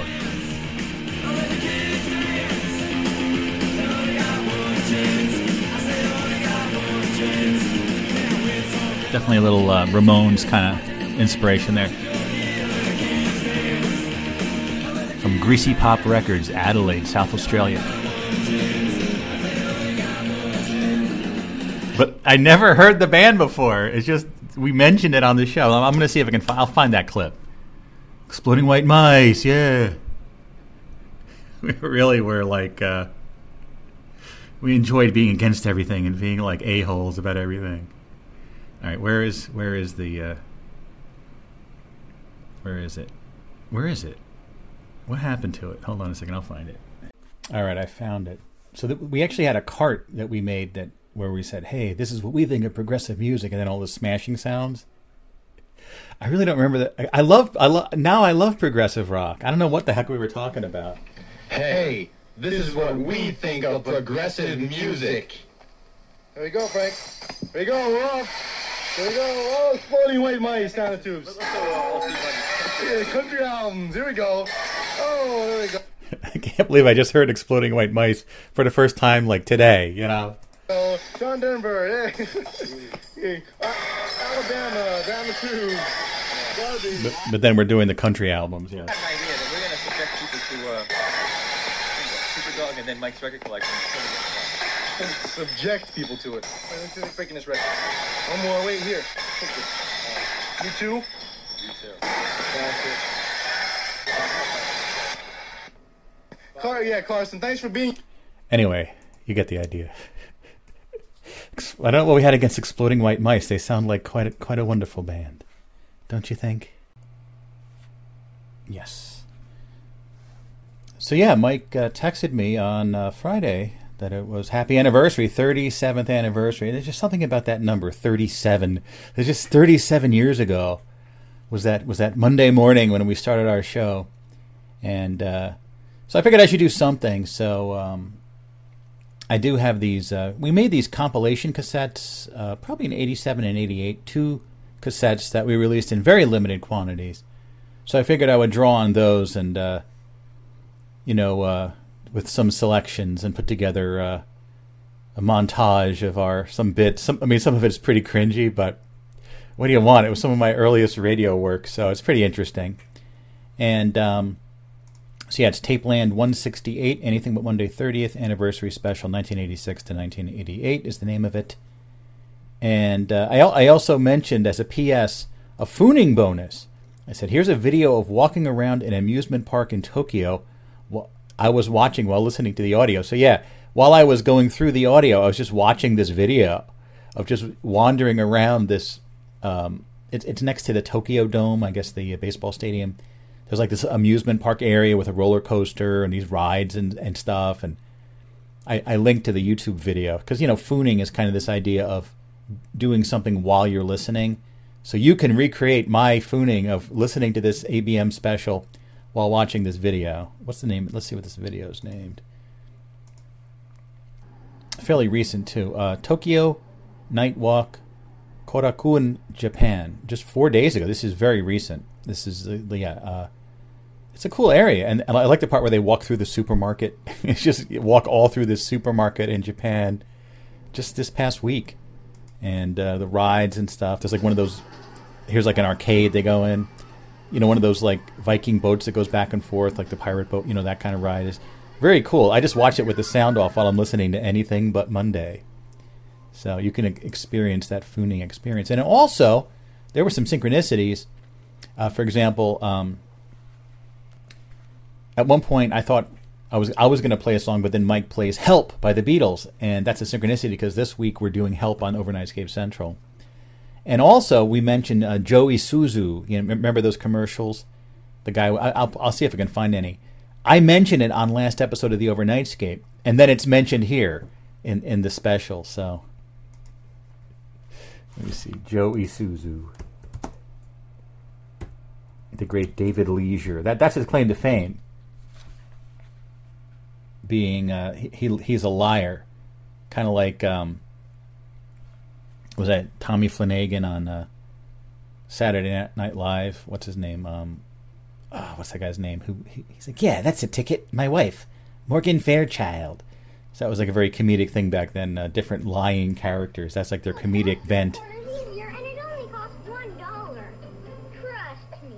He always had a credibility problem. But now Joe's getting even with the all-new Impulse. Its 16-valve engine moves faster. Its Lotus Tunes. What was it? This car only costs $1. Something like that. Where is Joe Isuzu? Jimmy, Bobby, na na na na na. It was a very popular ad campaign that's been pretty much forgotten by now. Isuzu iMart, rated one of the best by Car and Driver magazine. It gets 94 miles per gallon city, 100 He's lying. highway. Its top speed is 300 miles per hour. And Isuzu dealers have millions in stock, so they're selling them for $9. And if you come in tomorrow, you'll get a free house. You have my word on it. 5.9 annual percentage rate financing. See, that's very dangerous because there's been all those lawsuits. People, even though the captions underneath say he's lying, but imagine if someone just heard that and didn't see the disclaimers, they could sue them. I want a free house. I want to buy a car for $9. Like, no, it's Joe Isuzu. He's an asshole. He lies all the time. The Isuzu dealer for details. Hi, I'm Joe Isuzu. Here, in my factory, I equip these iMarks with millions of standard features, like a breakfast nook, twin satellite dishes, and for those kids, a frozen yogurt machine. Prices start at $69.99 with 5.9% financing. And if you miss 8 or 9 payments, that's okay. I trust you. The Isuzu iMark. Your bank may feel otherwise. 5.9% financing. Van Gierno. I'm the world's greatest race car driver. Recently, I had a little problem here at Monte Carlo, so I switched to this $200,000 Formula Isuzu. It comes with driving gloves and a pit crew, all standard. It's so fast, it will go from Paris to Rome in 2 minutes. And the bank gave me 5.9% financing just because they like my face. The Isuzu Impulse, now for a limited time with 5.9% financing. The amazing Isuzu Trooper 2. Its four-wheel drive can take you anywhere. Remember the Isuzu Trooper. I drove it up here myself. It has more seats than the Astrodome, plus enough cargo space to carry Texas. And Isuzu will accept marbles and seashells as payment, but they're selling fast, so you have to come in 5 minutes. You have my word on it. Right? I mean, like, yeah, can you imagine if someone tried to do this same kind of ad campaign, all the lawsuits that would happen? I mean, somehow they got away with it back then. Is Isuzu even still a thing? I mean, I don't have much of a sense of Isuzu anymore. Did they go out of business? Are they still around? I don't really know. Isuzu. Yeah. Commercial vehicles, light service. I don't know. It looks like they're kind of out of business. Let me look this up. What's David Leisure going to do without Isuzu? What are Isuzu cars still made? Isuzu Motors is a Japan-based automaker. While this automotive company has vehicles in other markets, it no longer sells new cars in America. So when did it leave America? Let's see. I felt like I hadn't seen anything about them in recent times. Let me see. How about their Japanese website? History. No. Okay. I'm trying to skim this article. I mean,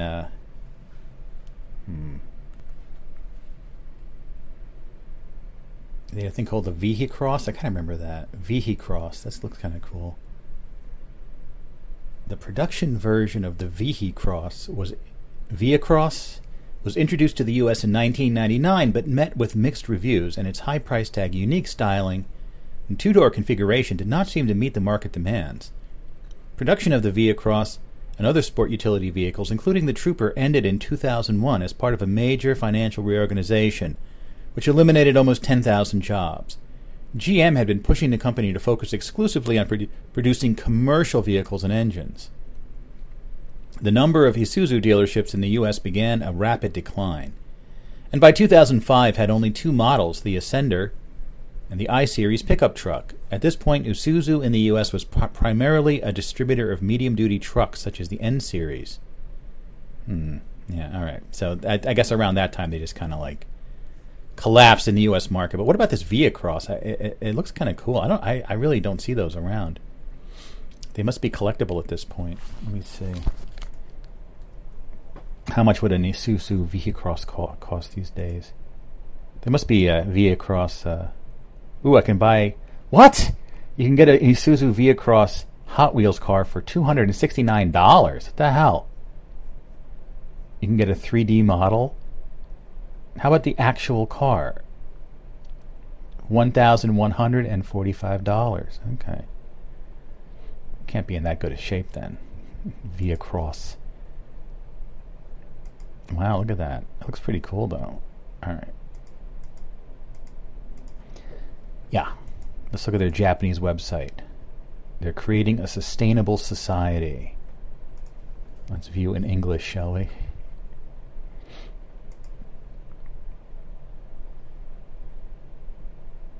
I don't know.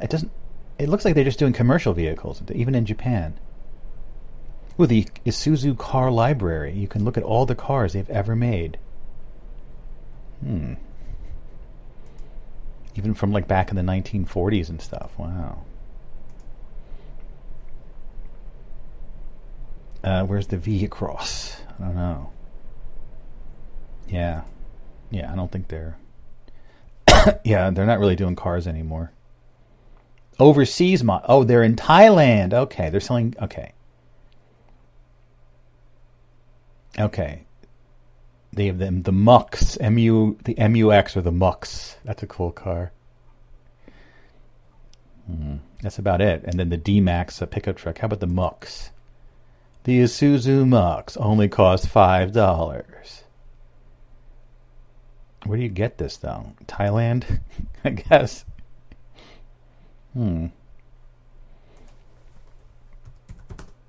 Isuzu Mux. Let's see. It's also known as the Isuzu Panther in Indonesia. That's the truth. I'm not lying. As Joe Isuzu. So it's sold in Thailand, Philippines, and China. And in Indonesia, of course, it's called the... What did they say it was called? Whatever. The Panther. But then there's also the Isuzu Wizard. I like that. The Isuzu Wizard. Where was this sold? North America. I didn't know you could get the Isuzu Wizard in North America in the past. Wow. Also known as the Chevrolet Frontera, Isuzu Amigo, Isuzu Rodeo Sport, Isuzu Wizard, Holden Frontera Sport, Honda Passport, Opel Frontera Sport, Vauxhall Frontera, and Vauxhall Frontera Sport. The hell? This is like the universal vehicle. It's like the same car with all these different names. That's insane. What the hell's going on with Isuzu? Wild stuff, though. I like these Via Crosses, but yeah. All right, on to other news. I have a decision to make. As you may know, growing up in the 1970s, we went down to Disney World in Florida many times, and Disney World was quite a bit different back then, and they are some of my most cherished memories. There was a ride back then called If You Had Wings, right? Let's see if we can find a video of it. There are some videos of it on YouTube. Yes, here's the ultimate edition of If You Had Wings, okay? So this was in Tomorrowland, and this was back when you had to pay a ticket, use a ticket to get into each ride, right? The A, B, C, D, and E ticket. And the best rides were E-ticket rides, right? So every time you went on the ride, you're basically using up your tickets. But some rides were free because they had big corporate sponsors, like If You Had Wings, right? If You Had Wings was sponsored by Eastern Airlines. And it was a dark ride where you travel the world, and it was one of my favorite rides back then. It left a real big impression. I used to go on it over and over again. I just loved this ride, right? A flight of fancy through the world of Eastern Airlines, admission free. And it had this really amazing theme song, and just as a dark ride, it was so great because they used a lot of film loops, like that. I guess it was 16 millimeter that was projected of all these different scenes. And you go in your little car, right? Here we are. Are we on the ride now? And this shut down, and I don't know when, like, we can look it up.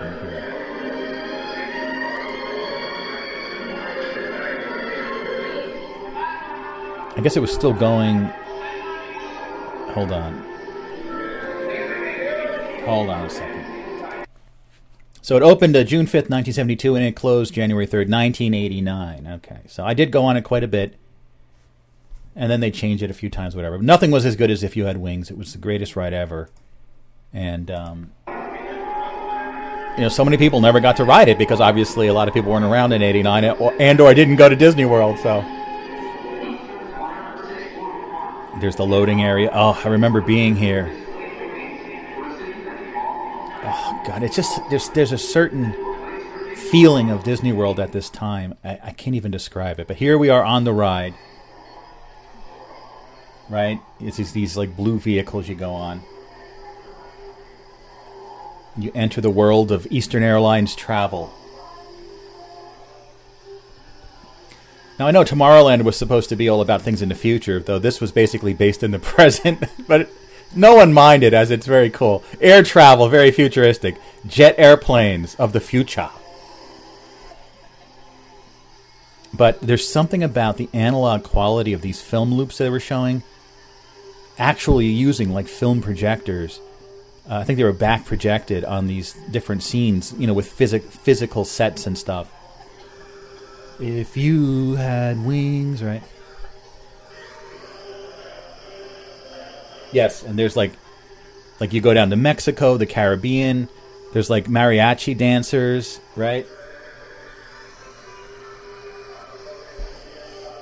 Right? And so the film loops were just really an amazing look.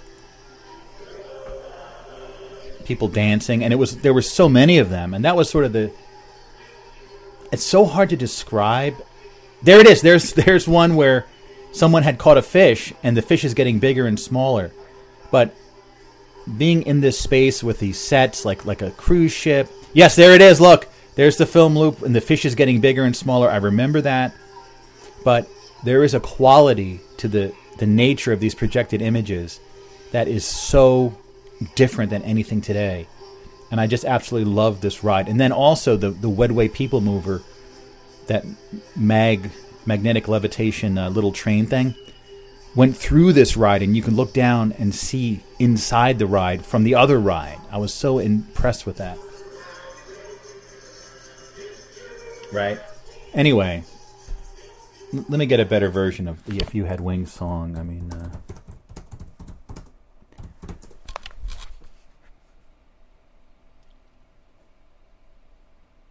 where is it? You had wings, you could do many things. You could widen your world if you had wings. Oh yeah, one of the big Disney fan sites was called Widen Your World. Had wings, had wings, had wings. If you had wings, had wings, had wings, had wings, had wings. You could fly to a plaza where the people play, at a Mexican fiesta in the land of Olay. If you had wings. Right.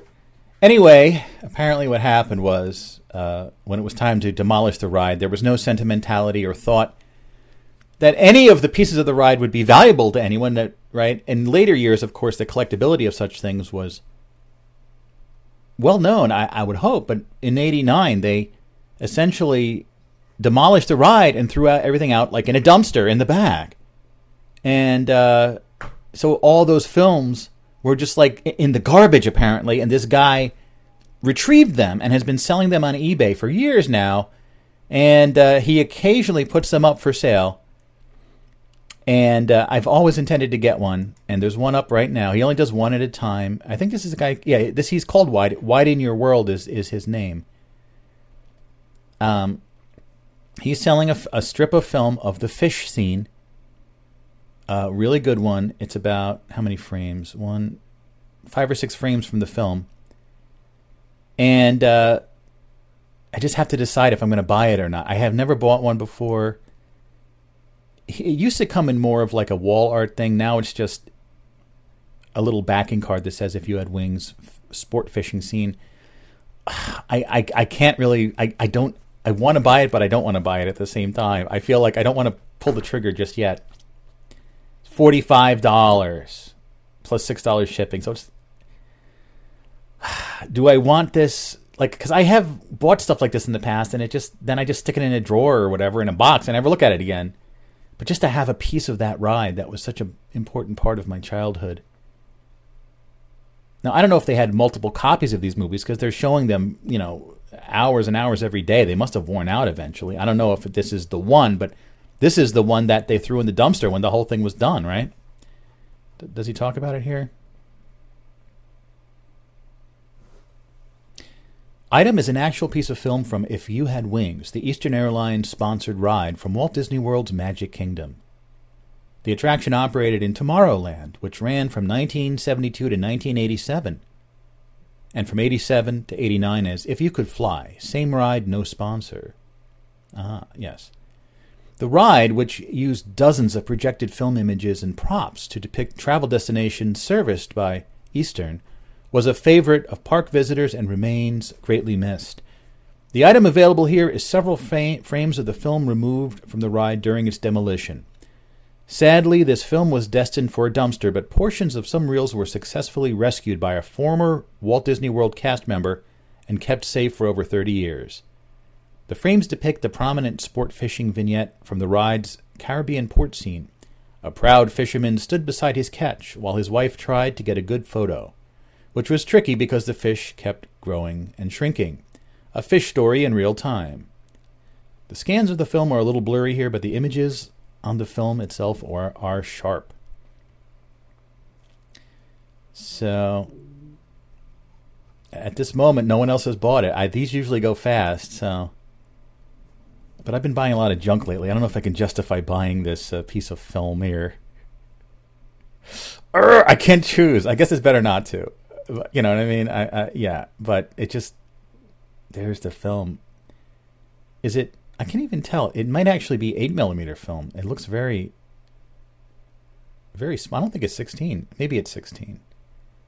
No, I think it's 8, actually. But just to have something that was there, it just... Ugh. I can't decide. Listen, I can't spend money on all this crap all the time. Come on. Even if it is a pretty groovy piece of Disney history that, you know, I'm someone that cares a lot about it, and there's other people that would care a lot about it, but for a lot of people, this piece of film would be completely meaningless because they didn't go on the ride and they didn't experience it the way I did. Anyway, in other news, you know, over the years, I've gotten tons of emails from these various companies that are trying to get me to buy their services for podcasting, let's say, right? There's always endless series of these podcasting companies that provide whatever service, and they'll send out like mass emails. And, you know, usually I always say, you know, if they actually said something about my show, I might respond. But you can tell it's just this mailing list. They probably are finding just this massive list of podcast emails and just sending out email blasts of tens of thousands so they can't describe each show. And I mean, I don't get that many anymore. I'm sort of really out of the loop in terms of the modern podcasting scene. But I was into it more in the early days. But I got one of those kind of emails recently from someone who did actually seem to at least listen to some of one of these shows, right, of the Overnightscape, because they actually described it. Someone named Jenny from some company that will remain unmentioned. So I was actually super impressed. I wrote back, "Hi, Frank. Your unique blend of ambient soundscapes and stream of consciousness monologues is both mesmerizing and entertaining, and I appreciate the way you take your listeners on a journey through your mind and the world around you. Keep up the amazing work." Right?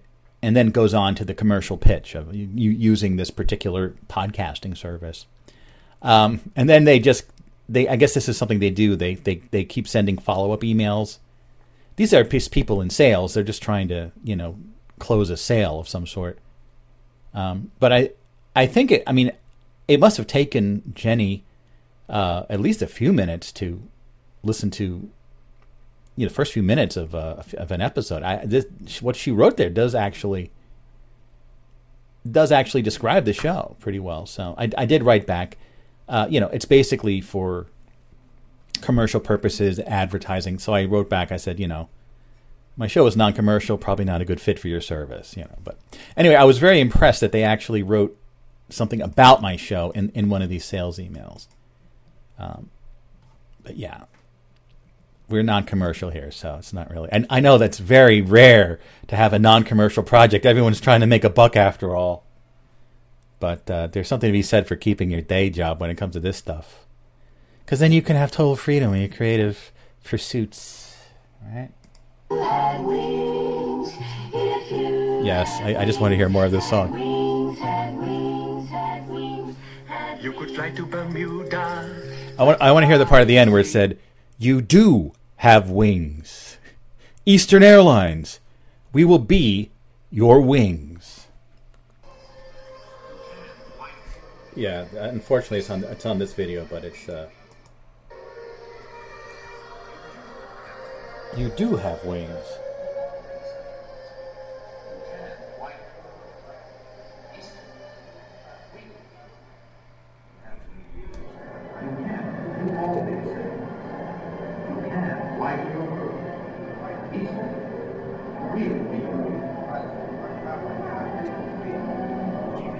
Where the hell's the time machine when you need it?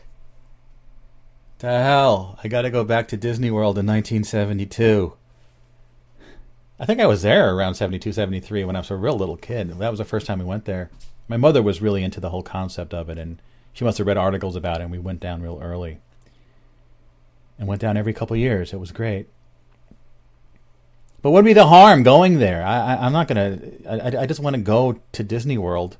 Just step through some sort of time portal and, you know, depending on the technology, I guess you have to, like, make sure to wear clothes that aren't too anachronistic and get old currency or whatever. But maybe the technology would just sort of allow you to step through and the current money in your pocket and the current clothes you're wearing would just alter naturally to match the environment of the past. That'd be a neat trick. Not have to worry about, you know, oh my God, the quarters in my pocket say 2022 on them. If anyone gets it in the past, they're going to freak out. And then the actual one's going to be minted, and if those two touch each other, will anything happen? I don't think anything would happen. They're just two copies of the same coin. I don't think the universe would explode or anything. Though probably better not to. That's not a good thing to have to test out, because if the universe explodes, then it's game over, man. Is time travel that... It's not that dangerous, is it? I hope not. And listen, if we're living in a computer simulation, time travel should be relatively easy. You just sort of go back in the database and you just just whatever. Simple! Yeah, real simple, real simple. And in yet other news, comedian Richard Belzer has died at age 78. And I just remember Richard Belzer being a real... he was a great guest on Howard Stern. He was on Howard Stern all the time. And I remember at one point he was on and he had gotten a part in a TV show where his name was Detective Munch, and they were talking about how he was going to be a big TV star now. And I think he's the one that sort of, when he was bantering with Howard Stern, he would sort of quote Jack Benny. He's like, now wait a minute. And then I sort of picked up that from him, that he picked up from Jack Benny, and I will say, now wait a minute. It's become part of my speech patterns. But here's an evening at the Improv, Richard Belzer stand-up from 1981. I did not preview this. I don't know if it's funny, but let's see how they called him the Bells. I don't know how he died, but we'll look it up. Here he is, Richard Belzer. Here he is. But I love to come to Hollywood because, I come from New York and it's just so different, It's like you have to go to the Berlitz School of Language to come here.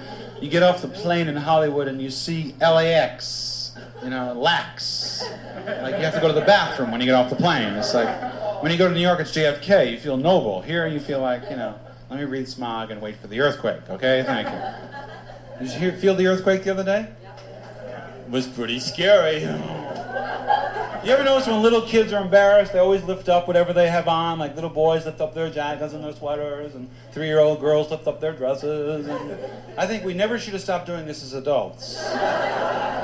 Say like you're a 25-year-old woman, you're going for a job, you don't think you're going to get the job, lift the dress over your head and say, I want a job. Do kids do that? I don't even, that doesn't even, is that something from the 80s? I don't know kids lifting up their shirts and stuff.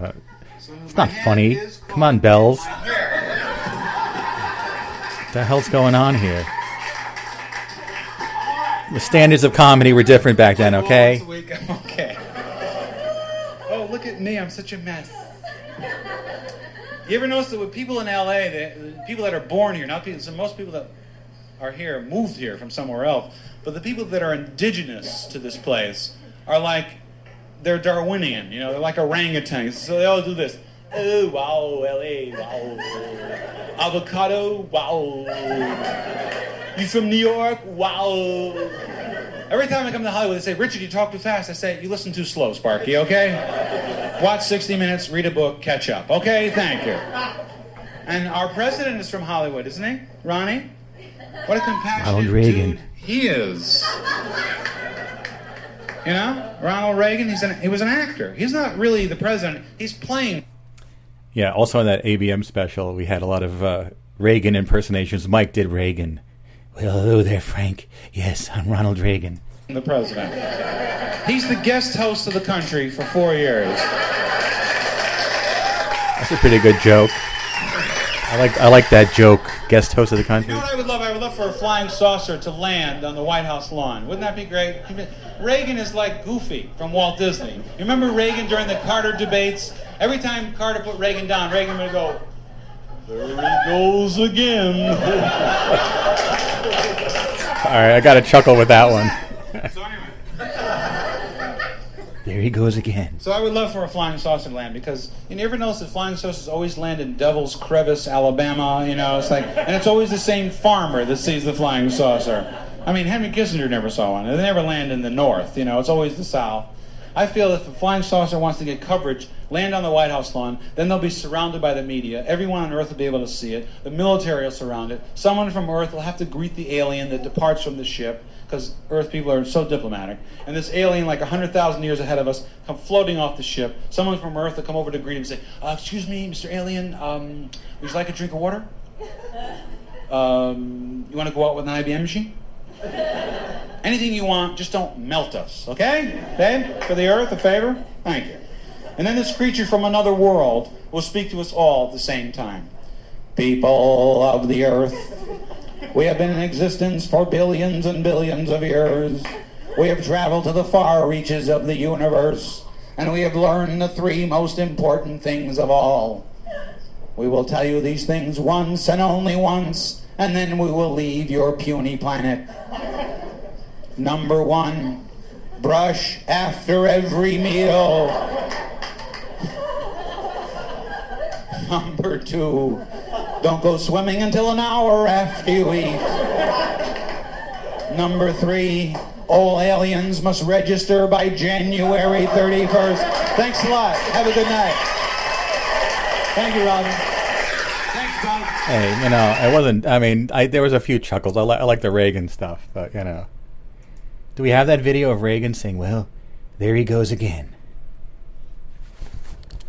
Reagan was the best. He was like the easiest president ever to make fun of. You know, even more than I know Trump's relationship with the comedians became very toxic, but Reagan was just a perfect comedic foil.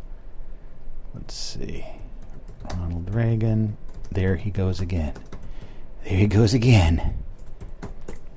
By the way, Jimmy Carter's still alive, but he's entering hospice care now, so he's 98. Okay. Here's Ronnie.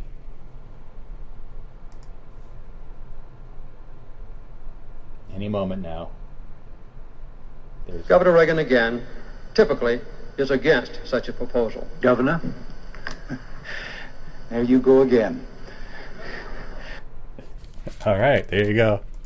Yeah, Carter is still, and everyone thinks like Carter is like has this great reputation. He's like this great guy. He's building people's houses. Everyone loves him, even though he wasn't really a great president. But he's still alive, and by far the longest lived ever president, 98. But yeah, it looks like he's gonna be heading off into the sunset soon because he's entering hospice care, which that's pretty much the end. But if you're 98, you really can't complain. That's pretty good. I mean, you know, you lived a long life. Even Betty White only made it to 99, even though People magazine printed that cover. Betty White is now 100, and then she dies. Can you believe that? Don't you think it should have waited a little bit until she actually turned 100 to release the magazine, you know? Anyway, listen, when you get up there, like my grandmother was 97. She did pretty well, you know. But then at some point, if nothing else kills you, you die of old age. You know, you can be perfectly healthy, and then you just die. Because, like, the body shuts down because of lifespan, you know? Yeah, kind of depressing. Very depressing. Let's go back to If You Had Wings. I want to be more, like, happy.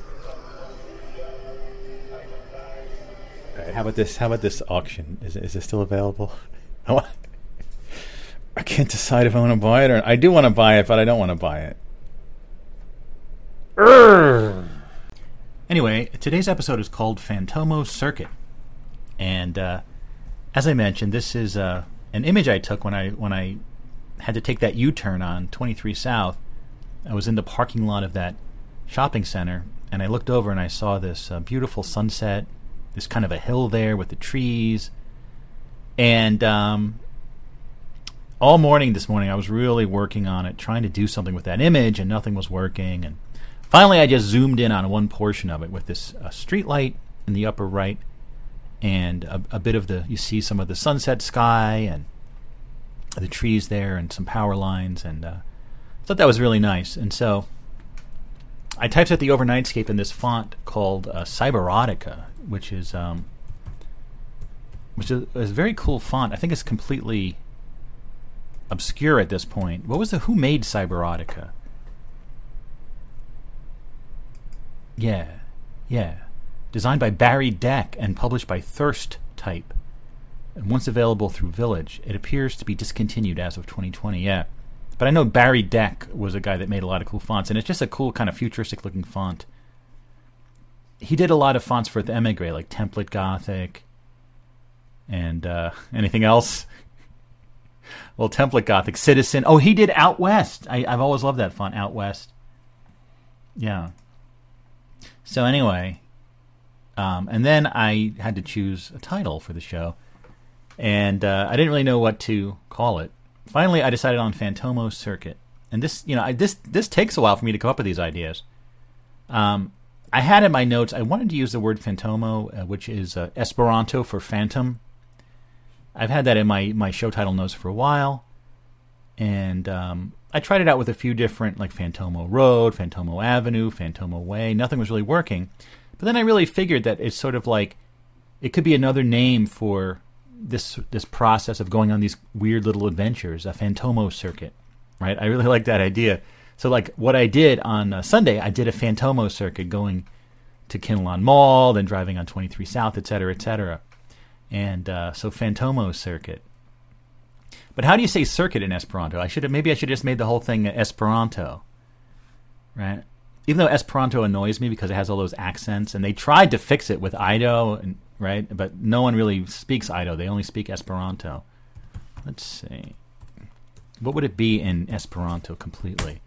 But it's the same word in Ido, and right. Let's see, circuit. Why is it Circuit? Circuit. No?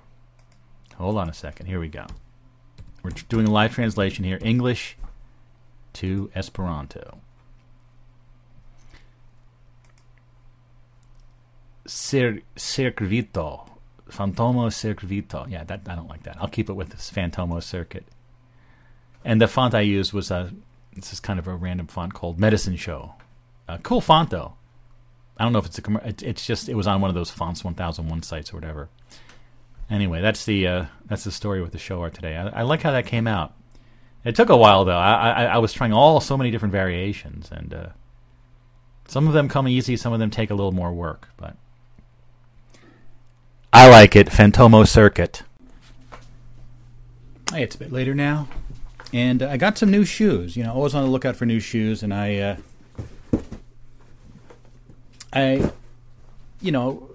only want to buy shoes that are vegan, that don't have leather in them.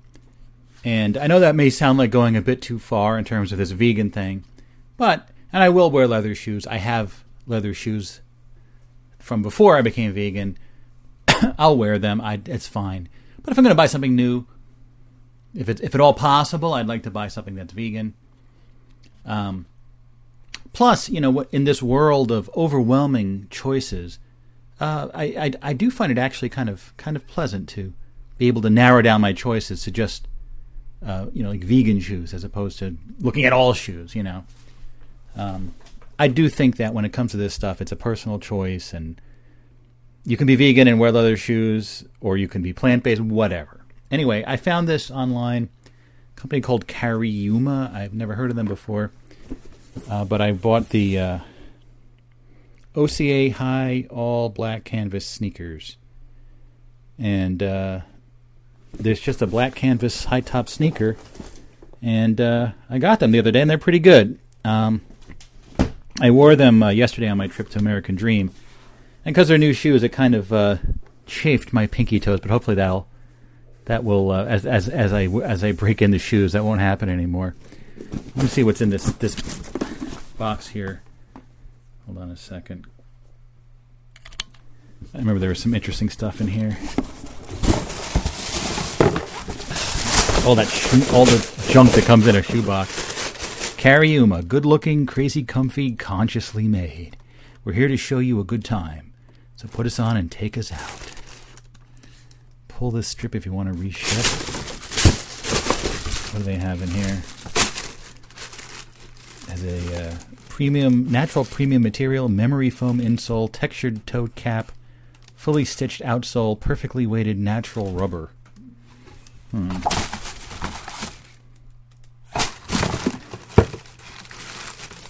When to wear the OCA. The OCA High is yet to meet an occasion it doesn't like. Late night pizza runs and birthdays in the park. Done. A little ankle support and a timeless look goes a long way.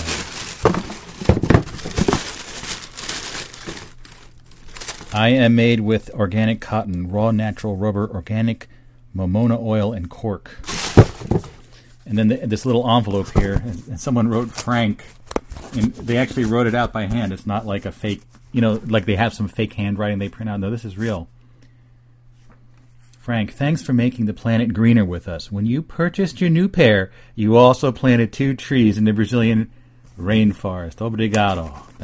That's thank you in Portuguese, right? The Cariuma team. So I am saving the earth. Okay, I've 2 trees. Come on. I mean, I really, Can I get a picture of those trees? Like, are they gonna? Is there any further?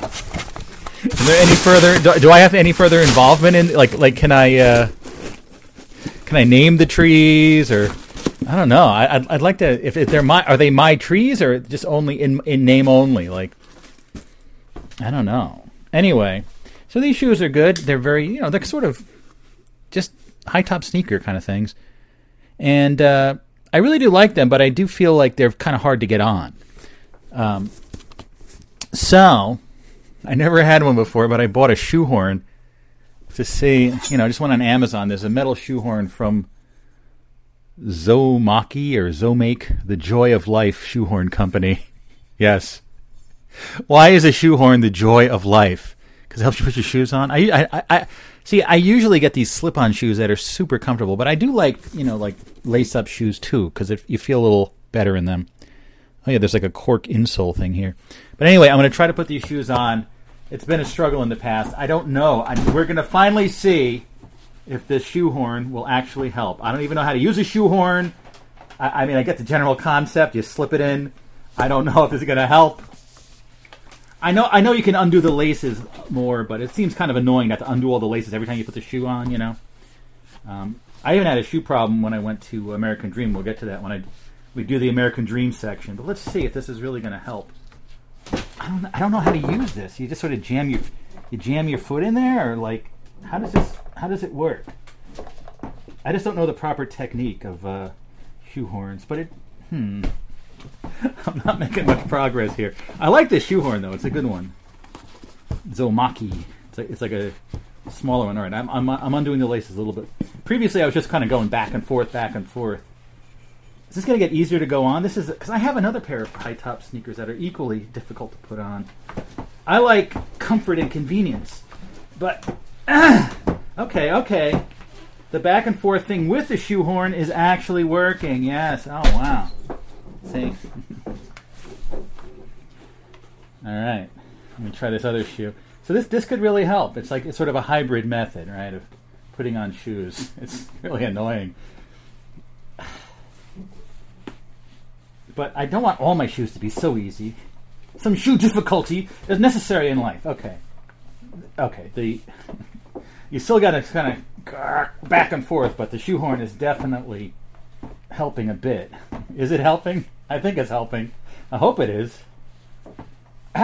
This one's harder. God. All right. I think it helps. Shoehorn. Nice.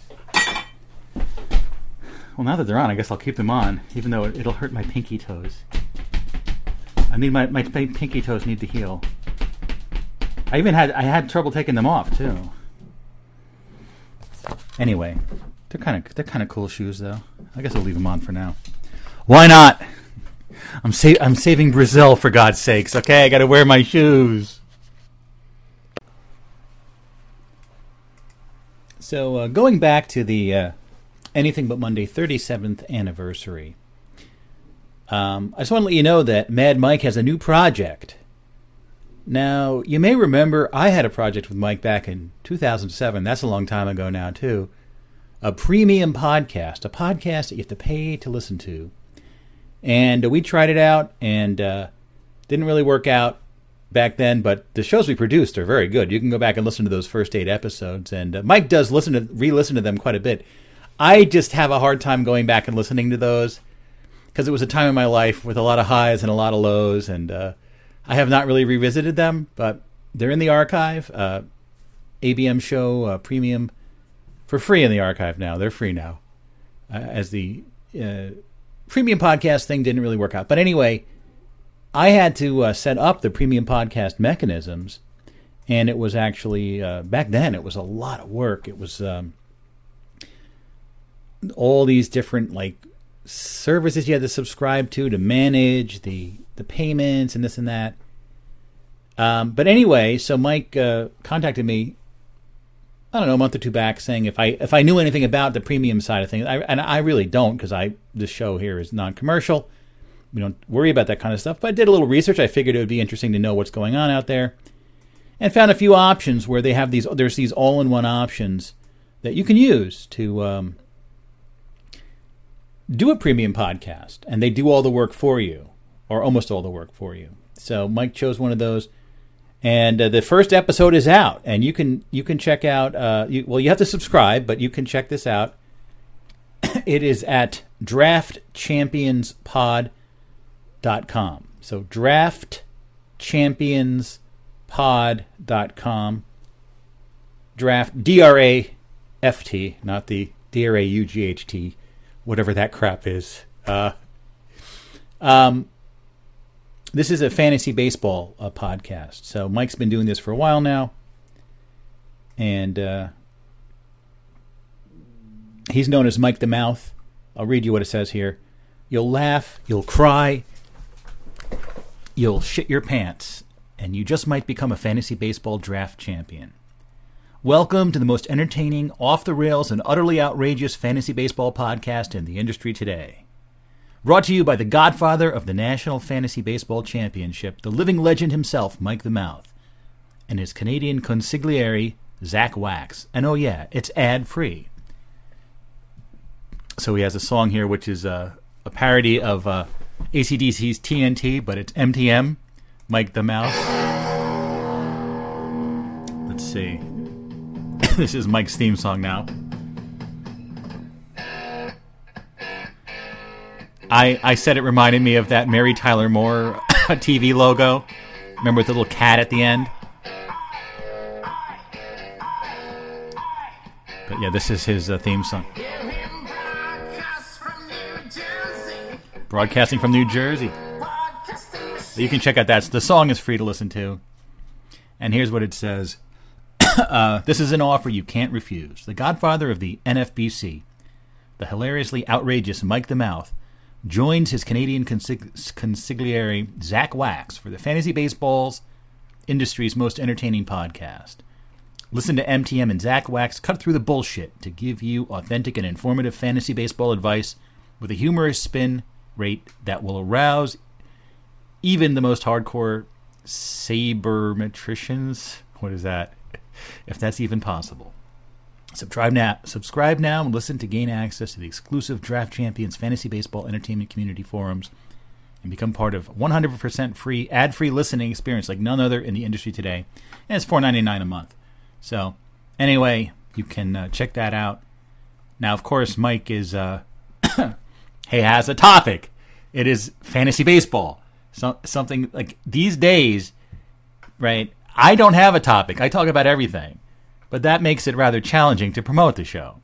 So to have a topic is actually very good. I simply don't have one. But fantasy baseball is not something I've ever been involved with, but I'm sure in the fantasy baseball world, this is something that would be very great. So if you're interested in that stuff, check out Mad Mike and his Draft Champions pod, draftchampionspod.com. And very cool that he's doing it again. I wonder how it'll work out. He's doing another premium podcast.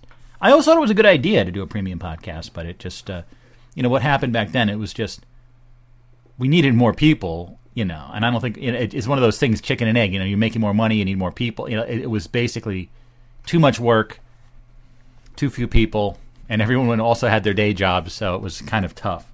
Once you involve money in something, it's kind of rough. It's it adds a whole new level of difficulty to things. Money. Yeah. Anyway, as I mentioned, we had a game night the other night, and we played one game of Chronology, which is a game I love. It basically has historic events, and you have to sort of guess the year, and the more cards you have in front of you, if you guess the year right, you'll have a bunch of cards. Could go from like the 1300s to today, and it's a new event. Like who invented when the shoelace is invented? What year is that? And you have to say, is it 1504? You got to think, okay, it'll be between this date and this date.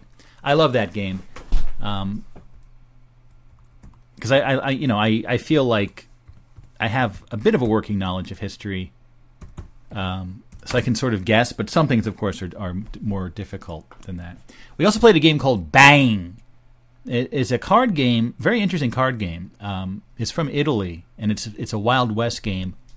Each person is secretly either an outlaw, a renegade, a deputy, or a sheriff, and the sheriff reveals themselves at the beginning of the game.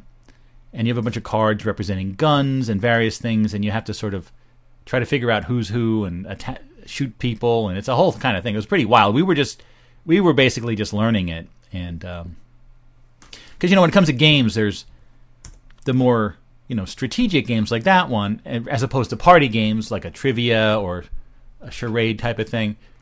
It's a little different. So these games take a while to learn. So anyway, but I really did like Bang. So my neighbors brought that over. It was pretty cool.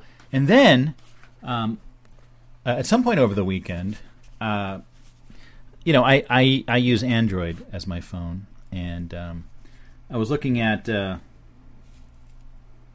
I like to look at the new board games that come out. I like the phone implementations of board games, card games, dice games. It can be kind of interesting.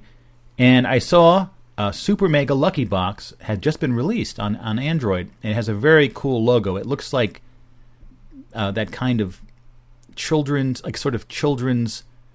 logo art from the early 70s, very cartoonish, solid colors with a black background and I remember seeing this. I saw something about Super Mega Lucky Box maybe last year, and I really did like the graphics, the kind of 70s graphics that were very common back then, but people don't really revisit too much. So didn't know too much about the game. I know it's like a roll and write, which is a new game genre that a lot of people don't even know about roll and writes. I have a bunch of roll and writes on my phone. Nakmal and That's So Clever and a bunch. Let me see, what roll and writes do I have here?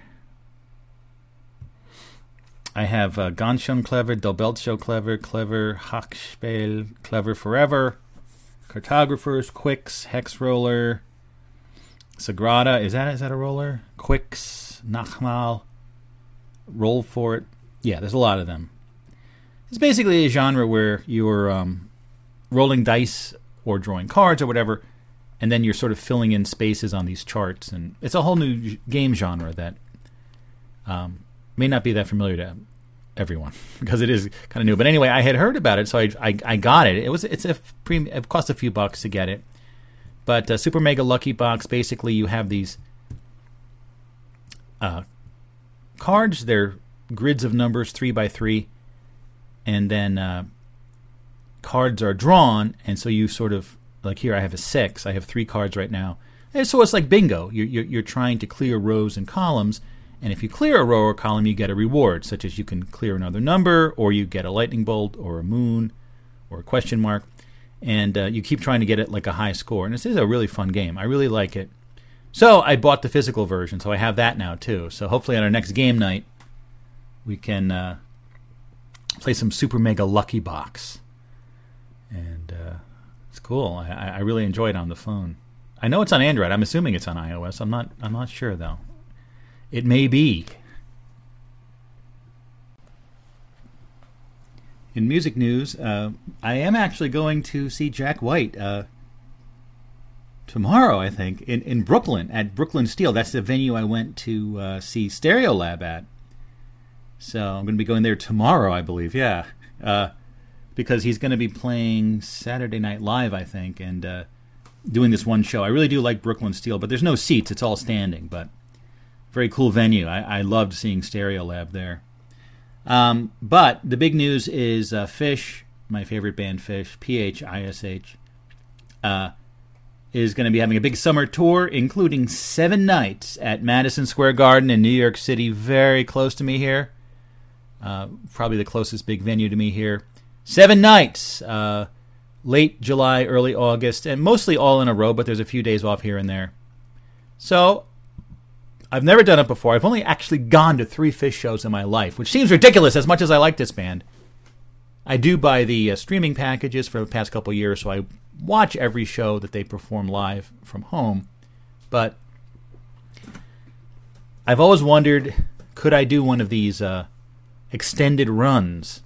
So 7 nights, Madison Square Garden. So you go every single night. You go to Madison Square Garden. You're going to have the same seat if you have a reserved seat, or you have the the pit area, the open admission. Where do they call that?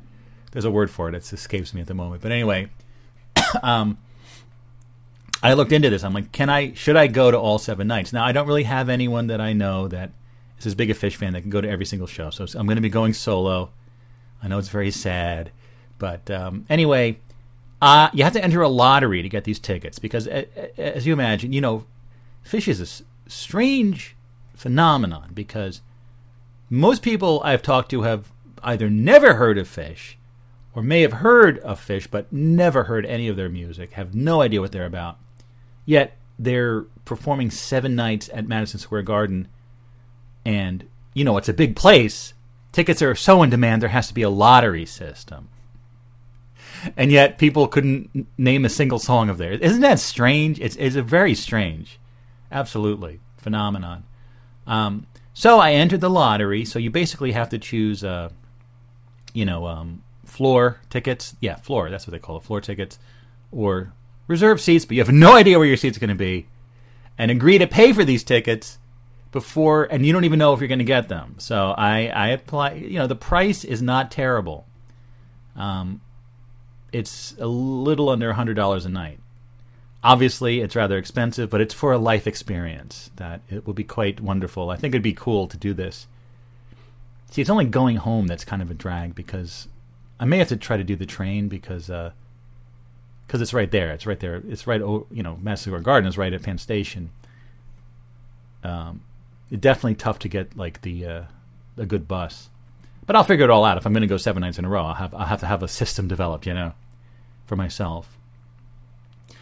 And I did just go see them a few months ago. I saw them at MSG, their New Year's Eve show. Not New Year's Eve, a few days before New Year's Eve. So hopefully in a week or two, I will find out if I won the lottery and what my seat will be, Of course, even though it's not the best seat, I'm certainly hoping for Section 209. That's where I usually sit. You can obviously, I just talked all about 209. When tickets are available, I always try to sit in Section 209. But we'll see. We'll see what happens. I may even get like those crappy seats like behind the stage, and you know what? I'll deal with it. I'll deal with it.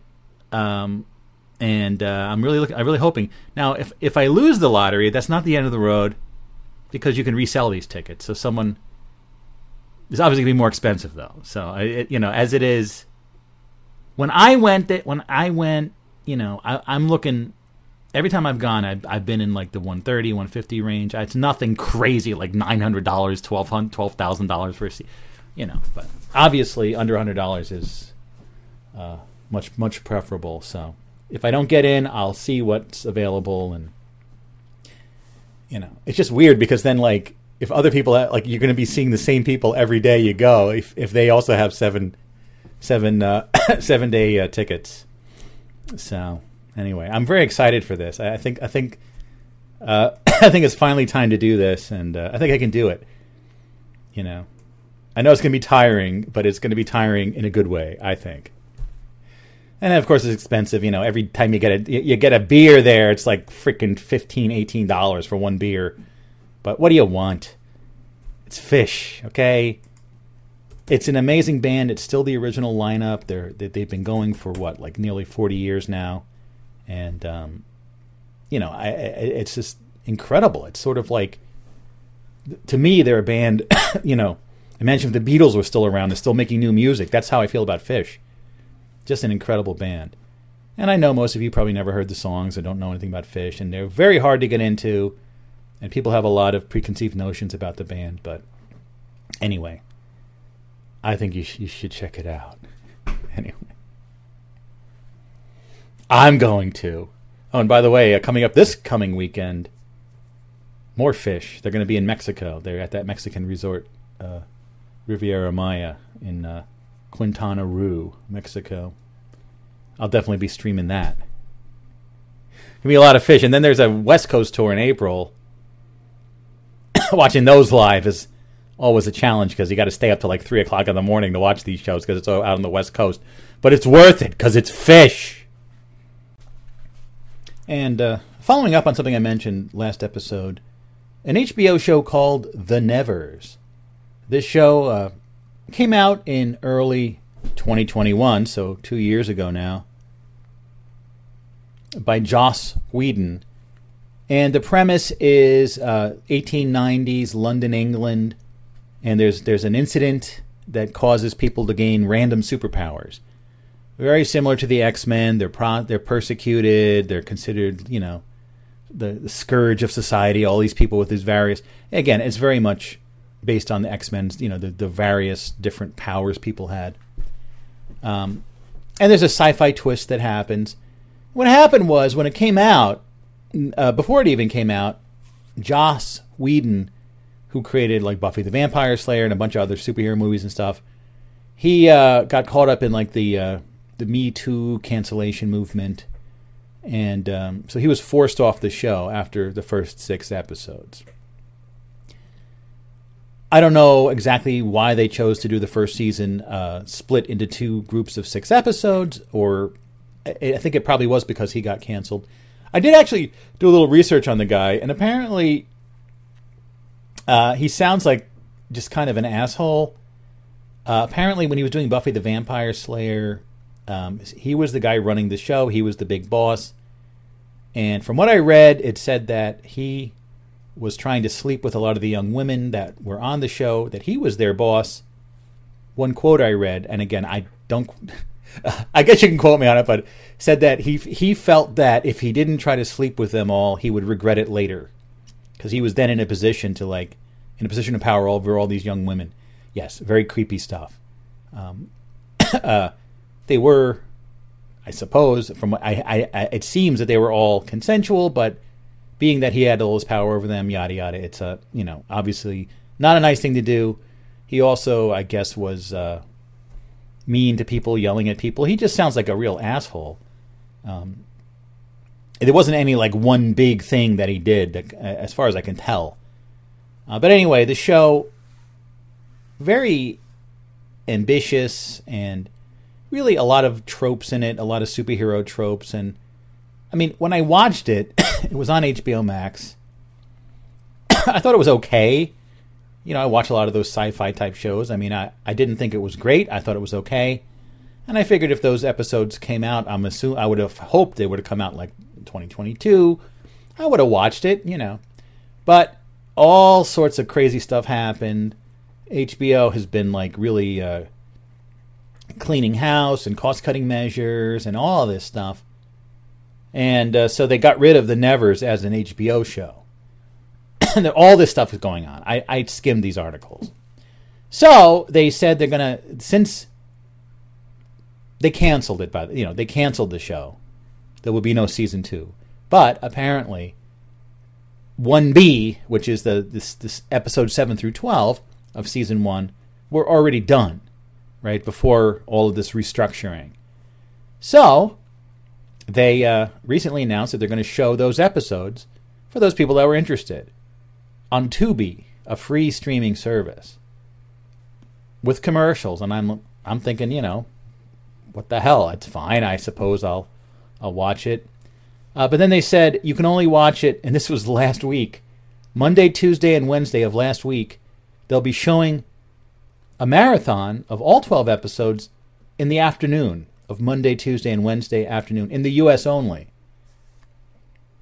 And I didn't get the news till Thursday, so they were showing it live only. And it upset a lot of people. I've never heard of such a thing.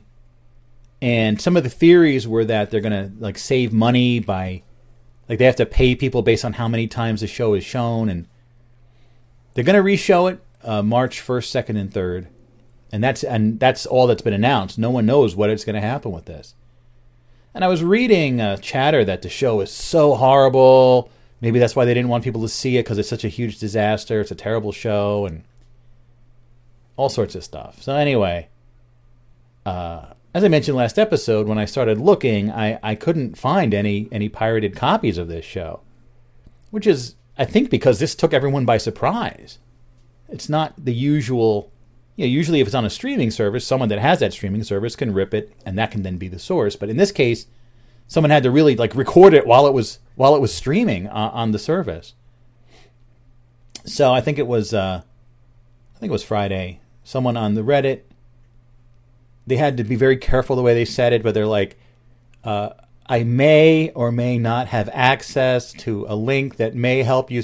Someone that had recorded it, and they're trying to share the show now.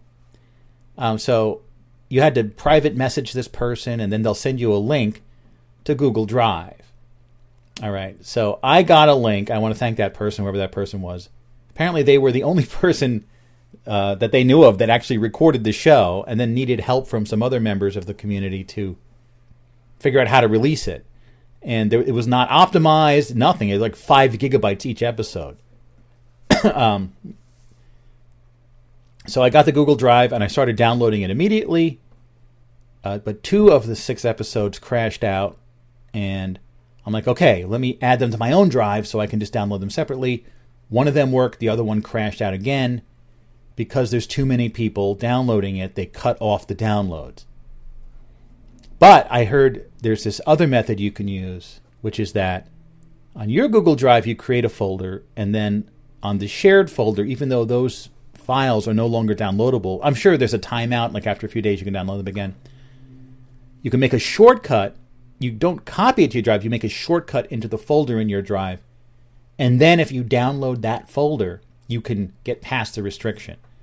So it just took hours and hours and hours to download this stuff. But I finally did, and I've been watching it over the weekend. And I have watched now Season 1B of The Nevers. And first I want to say, it's nowhere near as bad as what people are saying. The show was not great to start with. And I think that the final 6 episodes were pretty much on the same level. Right? It did start to get pretty incoherent in terms of the plot, and towards the end, a lot of stuff happened that didn't really make a whole lot of sense, but the show was always kind of a bit off, right? I in no way feel like I want to ever see any more of this show, which we're not going to anyway. I think they sort of got as much out of it as they're able to. It was just a massive show with so many different characters and so many different storylines, so much stuff going on. I felt like the final 6 episodes were done in a reasonably good way. I found it entertaining, and I wasn't really expecting very much. I do think, however, that show now, especially considering the circumstances, if it's only available like to download on torrents or whatever, I think it could gain kind of a cult status, because while the show is really, I wouldn't say it's terrible. It's just it tries to do way too much, and I think it basically, they produced these episodes thinking there was going to be another season or a possibility of another season, but this is going to be it. And I don't know. I think it could be a cult classic in the future. The Nevers. As it stands, it's not. I don't think it's worth it for you to like jump through hoops to try to see it. But if it's available somewhere, if you know the type of genre that it just is what it is. I thought it was all right, but it's just so weird that they did it this way, dumped it this way. I thought all these streaming services were doing great, but now you hear that they're all kind of like doing horribly, and the streaming business is like crashing out. This is just one of the many victims. This show is one of the victims of this phenomenon. All right, we're on the porch, and I think we have a sun shower situation going on here. Is it? Yeah. Is it? Why am I'm hearing rain, but I'm not feeling it. It's sunny, but it's raining. But why am I not feeling the rain? Anyway, it's weird. It's a very strange moment in weather right now. Oh, maybe it's the dripping from something. But yeah, everything's wet because it was just a sun shower. But it's weird because I don't see, there's like clear skies above me. How is it raining? Weird. I don't know. Maybe the rain fell and then the clouds are going so fast that by the time the water hit the ground, I don't know. Anyway, I had yesterday off. It was Monday, President's Day. I had the day off of work. And I figured I should do something. And just decided to go over to American Dream, the shopping and entertainment complex that's only about a 10-minute drive from where I live here in Nutley, New Jersey. So, the one thing to know about American Dream is that it's at the Meadowlands, a sports complex, including MetLife Stadium, where the New York Giants and the New York Jets play, though it's in New Jersey. They're called New York, whatever. There's also a horse racing facility.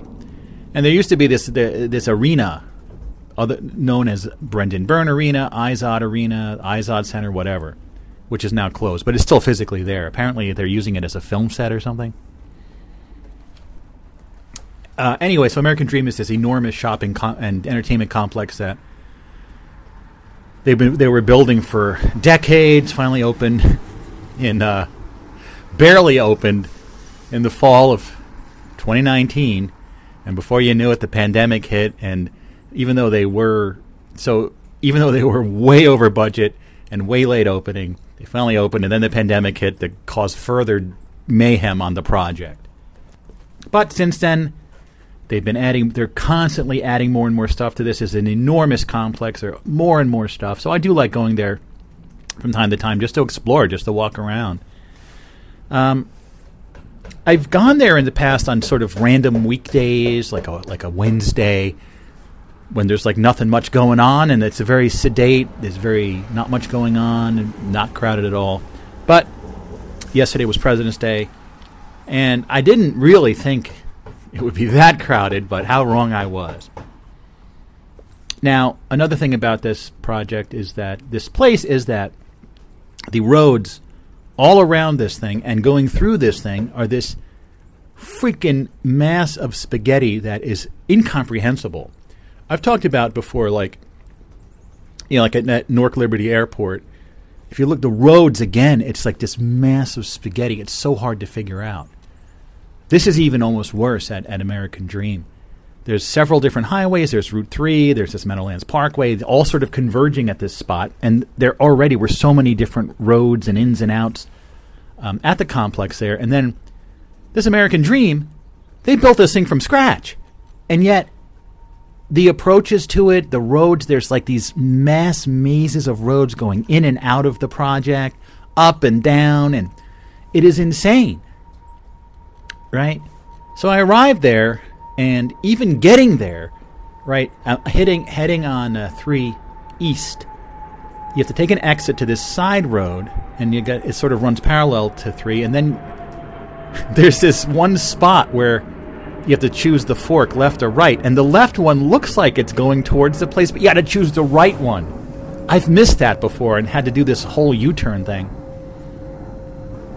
This time I got it right, and then as you approach it, depending on like how like the exit you take to approach it, you're like on a different vector. So this one goes right through the building, and so I'm like driving, and I see like Lot D. There's this big line of cars to get in there, and I'm like, I don't know. No, I really want to go to Section A, because one thing I wanted to see was H Mart, this new Korean supermarket they opened there. So I go around, and it is just utter chaos, right? It's like 4 lanes, and then Lot A, for the A section, everyone's trying to get into the right lane, and everyone's trying to sneak in. It's this big thing. But then apparently Lot A is closed. So these sort of hapless parking lot attendant people are like waving their arms, go that way, go that way. So I wound up in this traffic jam underneath the building for like 20 minutes. Finally, I got back to where I was without any opportunity to go in any parking lot, back to Lot D, which is by the luxury wing. And this guy's like flailing his arms around. He's like, no, go that way. And I ask him, what the hell's going on? Is this mall even open? What's going on? I'm like, I was already here. He's like, no, it's President's Day. That's why. So I'm like, but he's like, yeah, if you go around, you go to Lot 26. What the hell is Lot 26? I already was there. So I pulled in to go into Lot D. Why was he trying to get people? I guess there's too many people waiting to go into Lot D. Ridiculous. Finally, I got in Lot D and went up many levels, and there were plenty of spots up there. So I got in. It's in the luxury wing, which is rather sparsely rented out at this point. But I'm sure that you'll get more. But the thing is, when I pulled in, these shoes, right? I had just put them on before I didn't get the shoehorn until that afternoon, so I didn't have my shoehorn. But there was some little thing in the shoe underneath my right heel. There was some little object in there that was like jamming into my heel. I'm like, oh God. So I parked the car and had to go through the rigmarole of taking the shoe off, figuring out what was in there, shaking everything out, and putting it back on. That wasn't fun. So I go into this place. It is a madhouse. I've never seen it so crowded. Utterly insane. The food court, you couldn't even move, right? Just to go to the restroom area, it was like jam-packed, solid people waiting to get food at these different places. So it's really, I can't imagine that's the best design. Like just throngs of people. I mean, and this place, every time I've gone there, I've noticed they have so many parking garages. Like, how could they ever fill it up? But apparently they filled it up.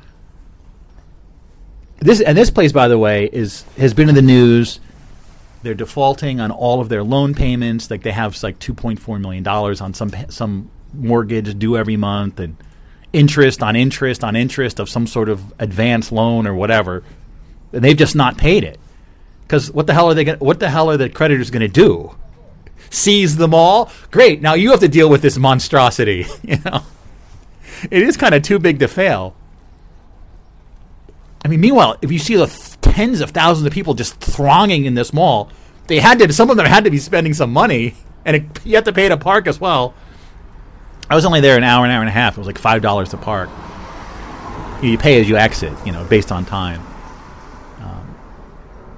But so I don't they're missing all these payments. But again, I guess everyone's hoping that as time goes on, they'll make more and more money. And it is a great place. I think it's really well designed. It's amazing. There's nothing else like it. I've never seen anything else like it. It's this vast complex with indoor water parks, theme parks, roller coasters, miniature golf courses, Lego lands, aquariums, indoor ski slopes. I mean, it just keeps getting bigger and bigger all the time. And now they have this huge Korean supermarket called H Mart, So there's a cool new Japanese store called Ebisu Life Store, and it's just all these Japanese products in there. It's very cool. I went down to the A Wing, and they have a new store called Caruana. It's a CBD store. So I went in. I was talking to them. She's like, I'm like, do you have like Delta 9 or anything? She's like, well, we have Delta 8 and Delta 10, but we don't have Delta 9. So apparently, even though they made cannabis or marijuana legal in New Jersey, to get the license to sell it is extremely difficult and expensive. And yet CBD is legal federally nationwide. This is where Delta 9 comes in, because I have to say that it's been rather interesting the past few months. You know, I tried the Delta 8, and that didn't really agree with me, but then somehow all of the online stores, they're like Delta 9 gummies, the same THC or extremely similar to what's in cannabis. So I started getting those, and I've very much been enjoying that. It's the same Delta 9 that you get from smoking marijuana. And it's legal in all 50 states. But this place is saying they can't sell Delta 9 because it's too similar to marijuana, and that would be too... And so they can't sell it because they legalized it now in New Jersey. They can't sell it. Or maybe they're preemptively not... I don't know the backstory, but I'm like, what's Delta 10? She's like, well, even though it's one number higher, it's actually much less strong than Delta 9. But Delta 8, I don't know, it just did not agree with me. I don't know what was going on with Delta 8.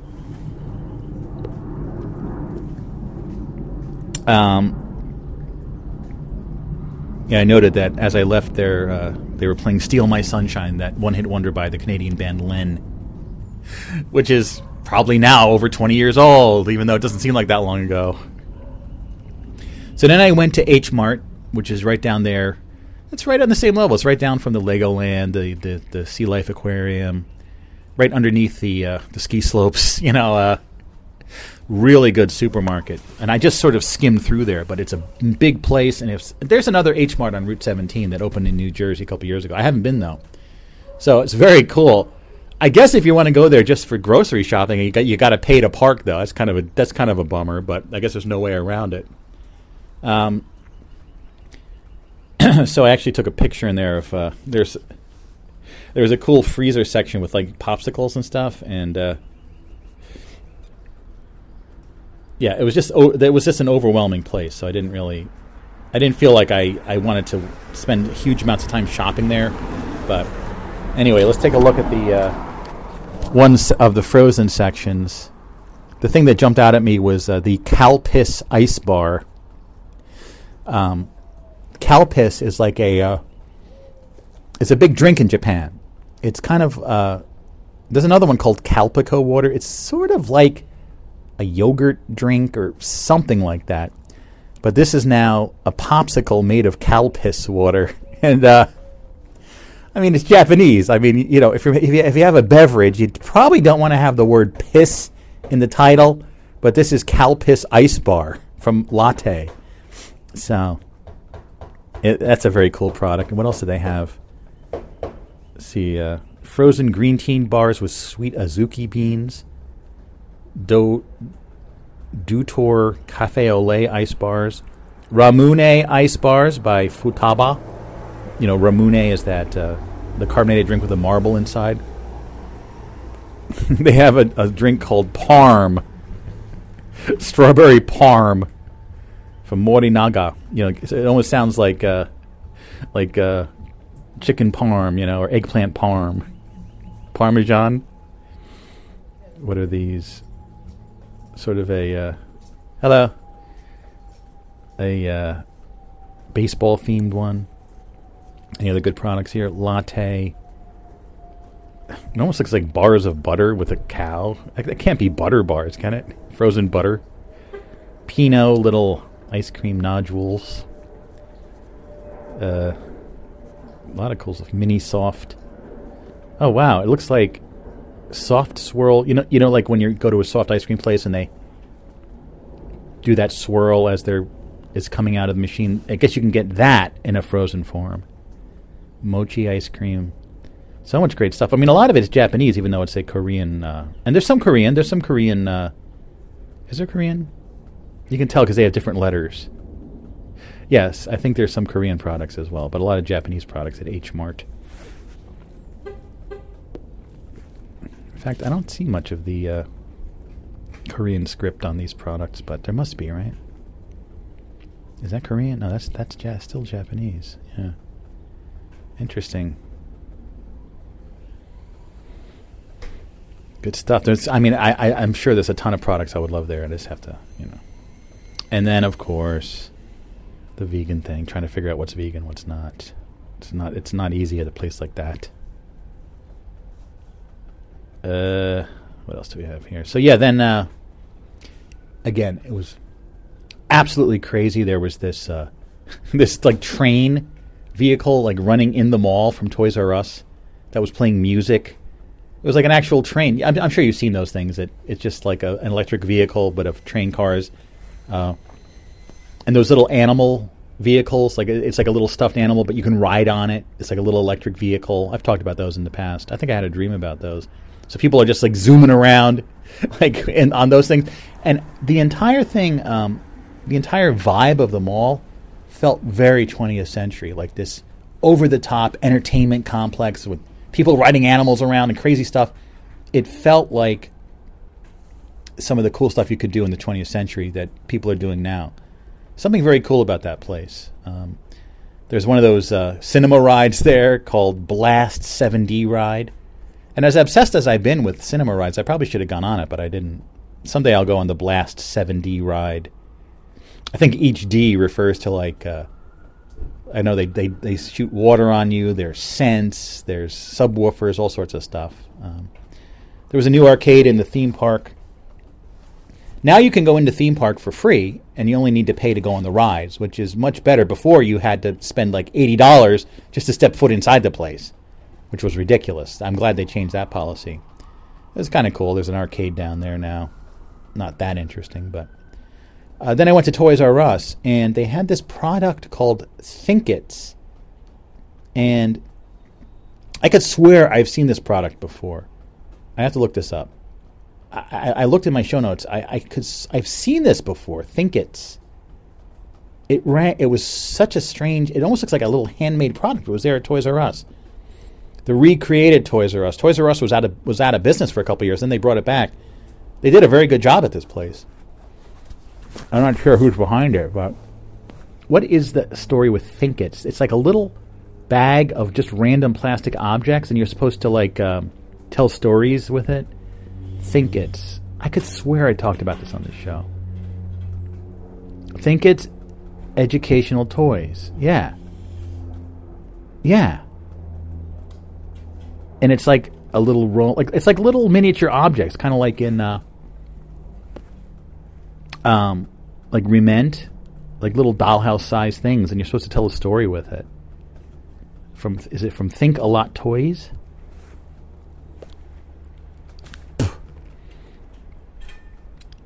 Think-Its, the delightful tiny trinket game of imaginative play.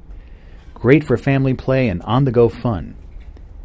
Think-Its is an amazing little travel game for creative storytelling and many other easy-to-learn games. Take 15 tiny treasures from all over the world and use them 10 different ways, including for hilarious storytelling, mind-bending memory games, and even a challenging strategy game. Think-Its is ideal for home, restaurants, waiting rooms, and poolsides. Collect all 4 different colored pouches, since each pouch has a different set of trinkets. That is wild. Yeah. I know I've seen it before. Anyway.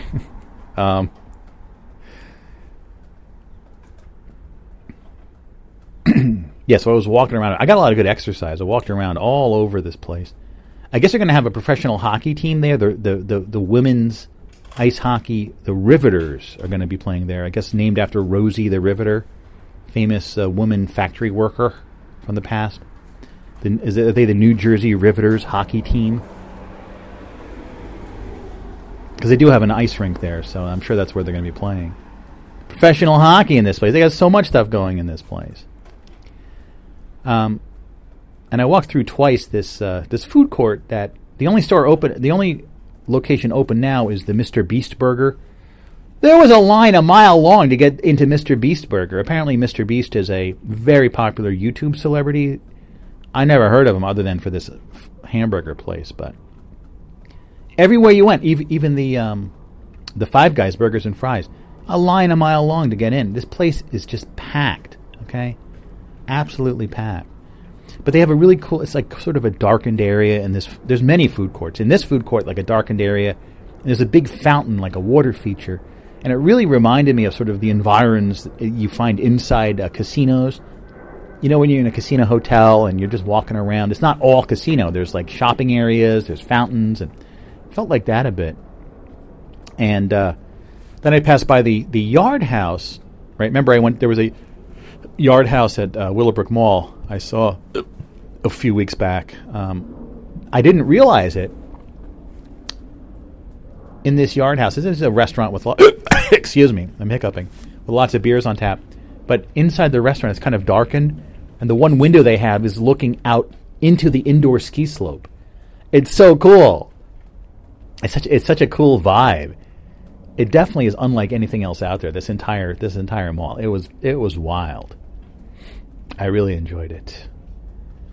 Luckily, getting out, it wasn't super busy going out because I was only there for like an hour and a half. It was the middle of the day. It was like 2 o'clock or something when I left. But to find my way back to Route 3, I don't know what the hell happened. I followed the signs. I wound up driving all around the Meadowlands complex. All these unfamiliar roads, all these traffic cones. It was like nightmarish. And finally I got back to the highway. But this place is so insane and bizarre, the way the roads are set up. There's nothing else like that either. Thankfully, there's nothing else like that. I don't know where they came up with how to make these roads. Most malls you go to, you see the mall from the highway, you turn into the mall, and there's like an orbital road around the mall, and then there's parking lots radiating out for the mall, and it's not hard. This one is very hard. But man, it was crowded. They must be making some kind of money, but I mean, to think that your mortgage payment's $25 million a month, I mean, I don't know. I hope it keeps going. It's a very cool place. If you're in the area, don't make it your primary destination, but I would definitely recommend checking it out. Anyways, with that, I'd like to say thank you for patching in to this episode of the Overnightscape. I'm your host, Frank Edward Nora. We're here in the Overnightscape Underground, a radio station inside a book. You can find it online at onsug.com, ONSUG.com. And you can hear all of our shows. We have many different hosts, many different shows. You can participate in a show called Overnightscape Central. This show is it's put together by PQ River out in Truth and Consequences, New Mexico. We come up with a new topic each week, and you are invited to record audio that will be included on the show. We're currently, as I mentioned, in the middle of a series of shows reviewing each Beatles album. And last week was Beatles for Sale, the 4th album. Really interesting, though probably their least good album. And this week, coming up, is the Beatles' Help, as I mentioned. I've been listening to that. That is a great album. Okay, even though it has a few weak spots, like Act Naturally, but other than that, there's mostly good songs on there. All I gotta do is act naturally. Well, they're gonna put me in the movies. Ringo's singing. They're gonna make a big star out of me. It's about a man who's sad and lonely. So all I gotta do is act naturally. Anyway. Please participate. We would love to hear from you. Yeah, our project here, the Overnightscape Underground, is a non-commercial project. We have over 13,000 hours of material in the archive. It's all free forever. It's all preserved. Very focused on preserving this stuff for the near and far future listeners. And we don't have any set topics. Central has a topic each week, but like my show here, The Overnightscape, I just talk about whatever's on my mind. I don't have a topic. And I personally love not having a topic. I don't want to be stuck on one topic. It's just not who I am. But obviously it'd be easier to attract an audience, a bigger audience, if having a topic. But we don't have topics here. We just have this unique rambling format. And over the years, we've had dozens and dozens of different hosts. And in this archive, it really is a lifetime of listening pleasure. Now that you know about it, you can tap into or patch into this audio universe anytime you like and hang out with us, your audio pals. Okay? It really is an amazing thing. Please check it out. And do what you can if wherever you are in time or space, try to help out preserving everything. The vision of this is it's a book with the audio inside of it, right? It's in the radio station inside a book. I have not yet achieved that technologically, but that is certainly the goal, that it will be in a book that you can carry around with you in the real world or in the virtual world, and all the audio is inside the book, right, on some sort of storage chip. It is feasible now, but hopefully it'll be more feasible in the future to have this technology. And it's the idea that it's inside a book. The book is an object that is thought to, it has the characteristic of persisting as time goes on. I have books that are from the 1700s, not valuable ones. They're from my grandparents' attic that they inherited from the guy who owned the house before them. He's had a bunch of old. He was a book collector. All those books from the 1870 and 1800s are not all super valuable. Or maybe my books are valuable. I have to look it up. But yeah, they're still readable. They're still there. What else from the 1700s is going to be like, still going? Some antiques here and there, but that's why it's inside a book. It's this a very different kind of project. And I think for those people so inclined, it is just a treasure trove. It's an embarrassment of riches. It really is. It really is the motherlode of this type of material. And I hope you do enjoy checking it out. A lifetime of listening pleasure. And in the more near-term future, next month, as I mentioned, I am going to be doing the 20th anniversary episode, which is also going to be the Overnightscape number 2000. It just worked out that way. I did not really plan it out. It just worked out. I slightly adjusted the schedule. Slightly, because next month I'm going to be doing a show exactly 20 years later for the 3 episodes I did in March 2003, Beta 1, Beta 2, and Number 1. 1 per week rather than 2 per week in order to achieve the actual 20th anniversary, March 27th, 2023, as episode 2000. It's wild. I'd love to hear from you on that episode. You can leave a voice message for the 20th anniversary show at a telephone number, 949-ONS-20th, that's 949-667-2084. Call up using your cell phone, I suppose. It's a Southern California number. I couldn't believe this number was available on Google Voice. ONS-20th. It was available, but it's 949 is a Southern California area code. But it was available. That's a 1 in 10 million shot. How the hell was it available? It's a minor telephonic miracle. So just call 949-ONS-20th. That's 949-667-2084. 949-667-2084, or you can use the much easier to remember ONS-20TH. ONS-20th. 949-ONS-20th. 949-667-2084. Been getting a ton of messages. Please leave a message. Leave multiple messages. It is really the big thing you can do to, if you've been enjoying the show, wondering how you can sort of give back, please just leave a message. And it would just mean so much to me. And it's coming up, in a little over a month now. So please do. I would really love to hear from you. How does that song go? Well, I hope you come to see me in the movie. Then I know that you will plainly see the biggest fool that's ever hit the big time.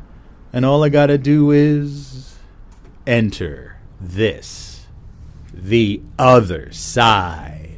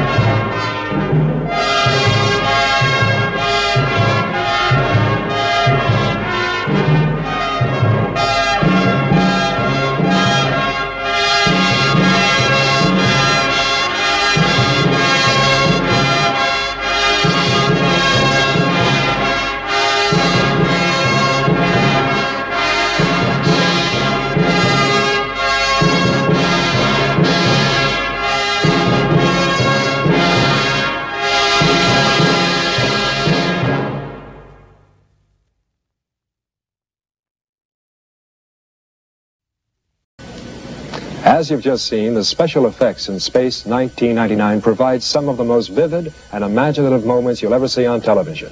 Special effects designer Brian Johnson also created the spectacular effects for 2001: A Space Odyssey. In future episodes, you'll see more of the effects as Moonbase Alpha must deal with fantastic things: antimatter, time warps, immortality, black holes, interplanetary warfare. Let's not talk about it. Let's look at some scenes from our next episode.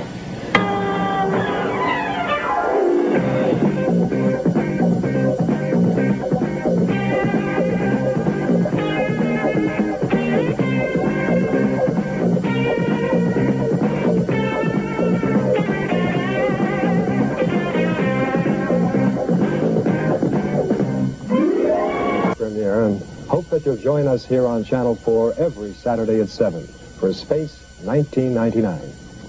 Space 1999. It's going to be a very good year.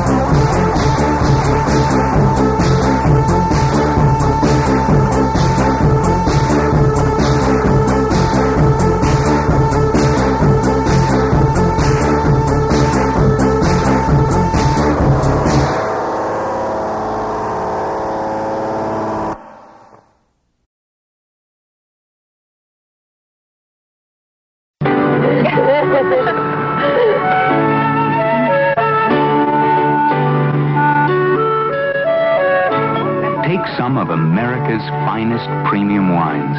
Add millions of demanding Americans. And what you've got is growth.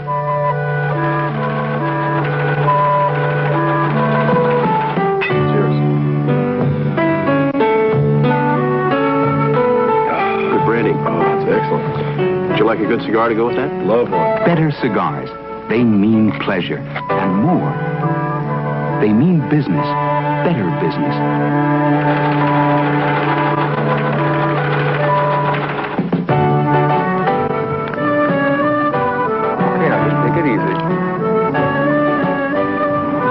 Relax, bend your knees a little bit. Pipes and pipe tobacco.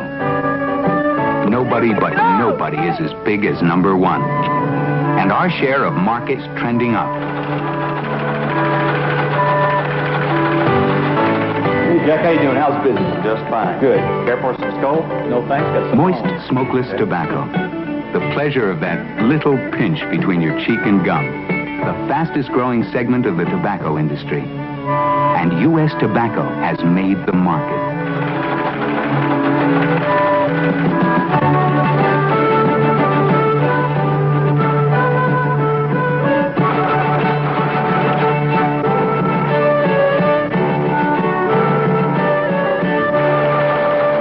Tobacco Company. We make Copenhagen Skull and Happy Days smokeless tobacco. Yes. Are you familiar with the product? Yes. When America buys nearly 1 million packages of Copenhagen, Skoal, and Happy Days, buys that much every day of the year, you're moving more than product. You're moving minds. You put it between your cheek and gum. Right, right. You must know somebody who uses it. No, I just listen to television. Watch television, right. I'd like to take this opportunity to welcome everyone to our crew drive, and I'm sure you're all as enthused as I am about... Dave Cunningham, Department Sales Manager. And the work that we're going to be doing this week on our Copenhagen Skull and Happy Days mint. Now, the crew drive itself will be started by each area representative, and where we want to get this product is in every type of outlet that we can that will handle any kind of tobacco products. Mark, you're all set? A crew drive is like a blitz. It expands distribution to the point where our products are available everywhere. George, you got all your merchandise? Everything all set? You can wait for opportunity, or you can go out and make it happen. Yep. All right. We're not the waiting kind. Doubling dollar sales every 6 years doesn't just happen. Bob, you got everything you need? There's probably a jillion reasons for our tremendous growth and a sales force nearly twice as big as when I joined U.S. Tobacco. But the biggest factor is quality. Quality each and every step of the way.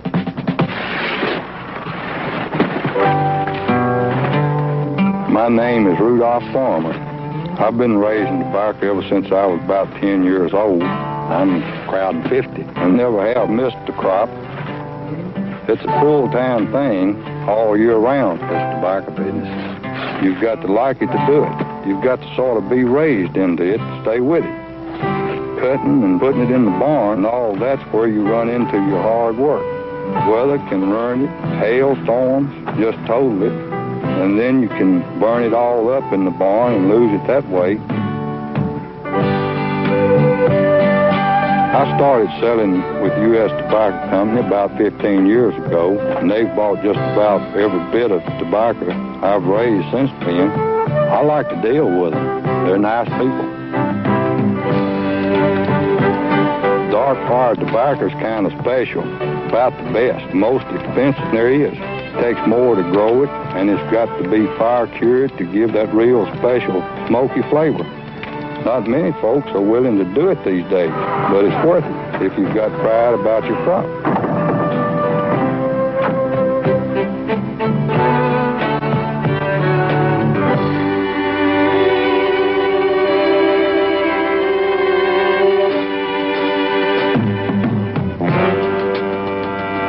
My name is Sawyer Fletcher. I'm Vice President of Leaf Operations for U.S. Tobacco Company. We buy tobacco directly from people like Rudolph Farmer because we know they grow quality tobacco, and this is what we want for our products. Hello, Rudolph. Good to see you. I've been in the tobacco business all of my life. I've been with the U.S. Tobacco Company for 32 years. Well, you got a nice place here, Thank you. Would you like to go look at the plant? You haven't seen it? Yes. This is one of the most modern processing plants in the tobacco industry. Carefully designed to take care of any future growth which we might have. Our quality standards are strict. We all know that our moist and dry snuffs and our smoking tobacco are second to none, and we try to maintain this quality in all the tobacco which we buy. We have quality control here where we can watch all the tobacco being packed and then shipped to our various manufacturing plants, and we hope and expect that it will be a more economical operation for us in the future. Yes, sir, I did. Mrs. Meredith, you have a check from Mr. Farmer's Tobacco? Yes. I want to thank you for delivering that good quality crop to us. Well, I appreciate it, Mr. Fletcher. Well, thank appreciate it. Thank you.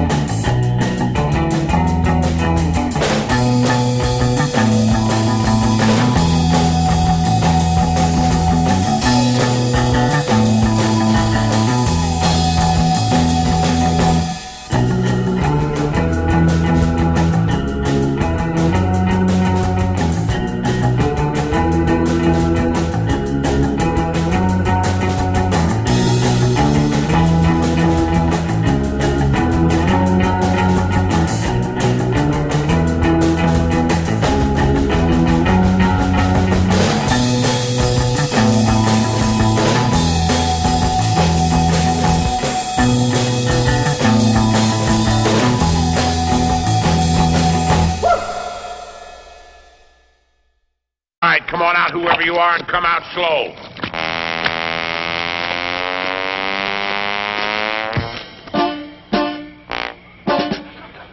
Klaus von Schmidt, at your service.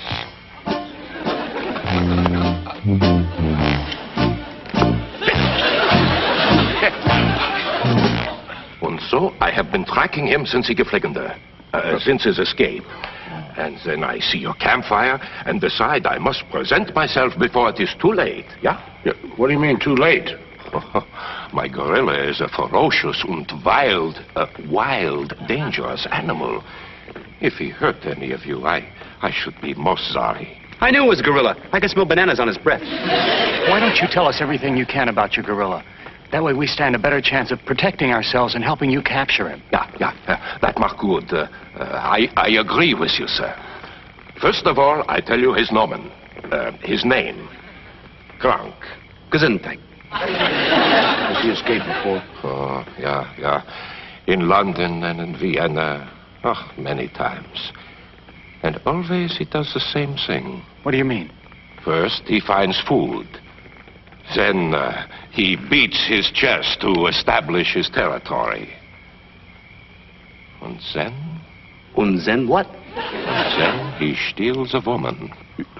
Oh. Well, at least our ladies are all safe.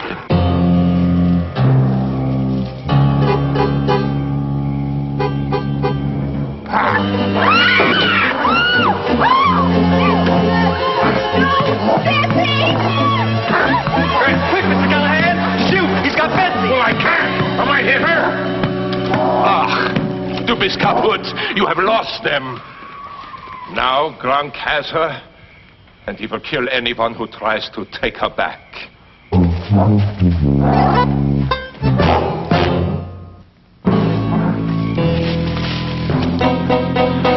Lieber, das ist mein Gestiefenpfund. Das abische Haus gegangen mit der kleinen Mädel. What did you say? Oh, I'm sorry. When I am excited, I forget to speak my good English. Now, look, let's not lose our heads. Betsy is in trouble, and she's depending upon us. Yeah, let's run after that gorilla and take Betsy away from him and give him a knuckle sandwich right in the fangs. Nine. I have seen Krank tear a tree trunk in half with his bare hands. Maybe we better wait until he's tired of her. The first thing we got to do is figure out where he's taking her. Well, if he behaves like other great apes, he's probably heading for a cave. Yeah. That is exactly right. Well, we better give up then. There's so many caves around and the mountains look like Swiss cheese. Look, we'll make search parties. You go with Klaus, Andy will go with me. We'll leave Mr. Brookhaven here to look after the ladies. Come on, Andy.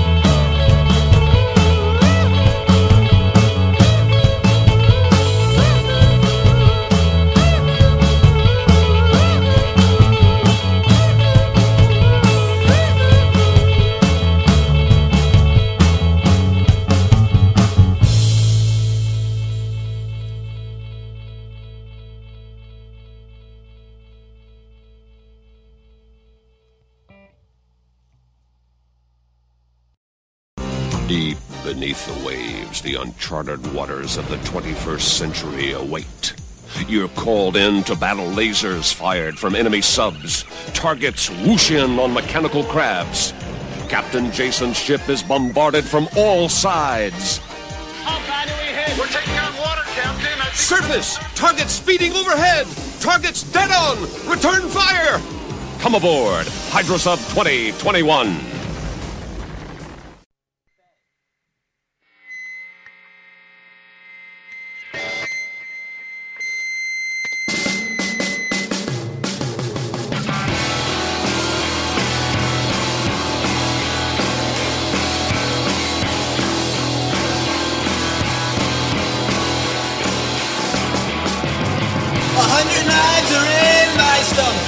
They're calling out your name.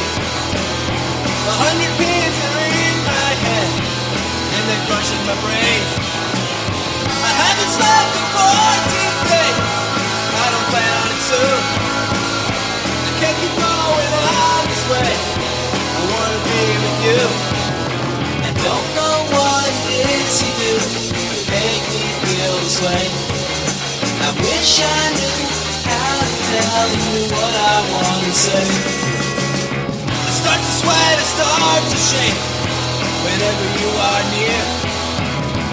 3 little words are wrong that I love to hear. I don't know why it's hard for me, but I know it's true. Every minute of every day, I want to be with you. I don't know what it is you do to make me feel this way. I wish I knew how to tell you what I want to say. I don't know what it is you do to make me feel this way. I wish I knew how to tell you what I want to say.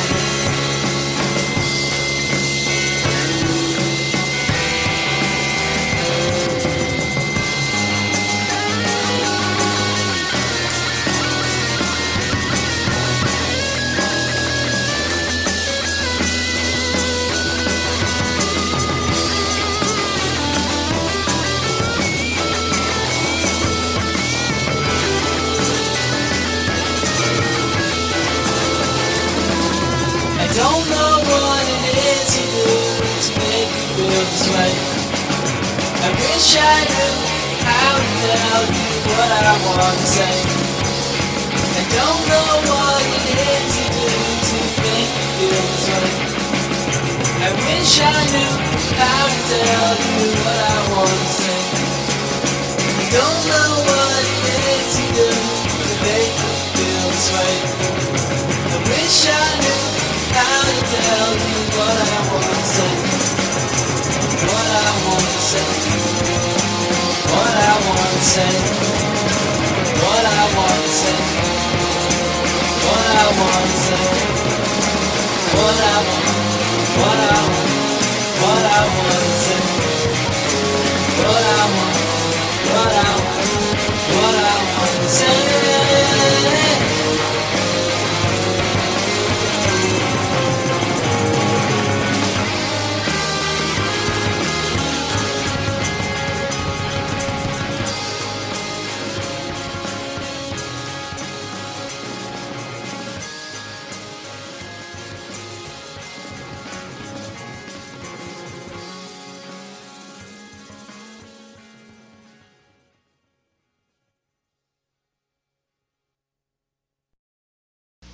To save gas, drive less, obey speed limit.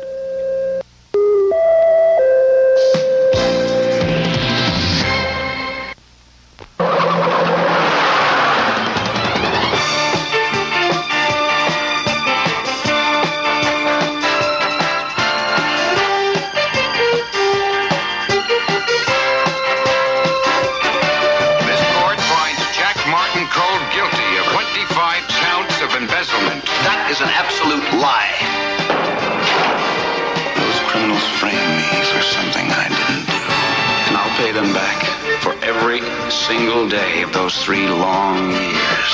They say this place is like a college. Well, I want to go to school. So you want to know about burglar alarms, huh?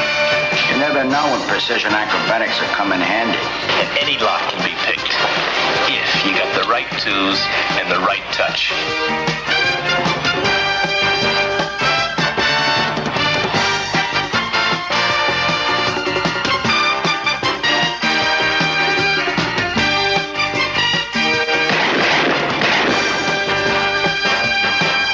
You mean we're going to bug the federal building? There's a whole level of crime operating above the law.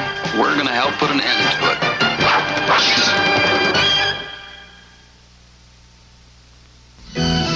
Introducing a new conditioner that goes only where your hair needs it. Silkians. It's new. Scientific scanner photography shows you. The light colors show how Silkians goes only where Brenda's hair needs it. But Sue needs more conditioning. All over. And Chisa needs it only on the ends. Silkians. What you don't need rinses clean away. Silkians. The science of silkening your hair. And that's not greasy kid stuff. Next time a little food makes your taste buds whisper to be wet, think about Nestea. T-T-T-T-T-T. T-T-T-T-T Nestea. T-T-T-T-T-T Nestea. Iced tea. Nestea with 100% tea taste, so clean feeling, so taste tingling, brewed tea flavor, so light and natural that nothing adds interest to your meal like Nestea. Taste the real tea Nestea and take the Nestea one.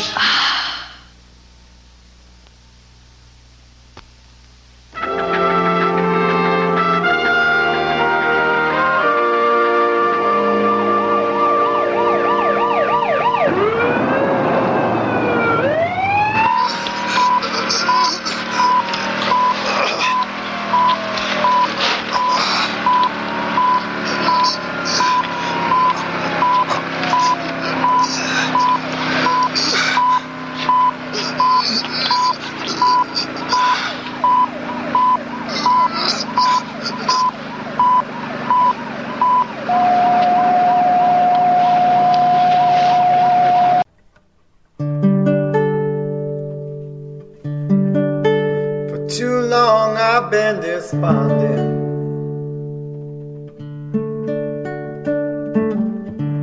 A wreck a mess, just worry about myself.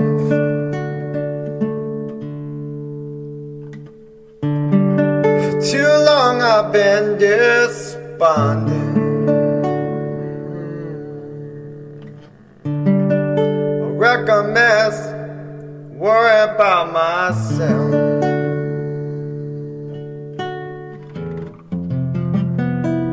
Fate is a cruel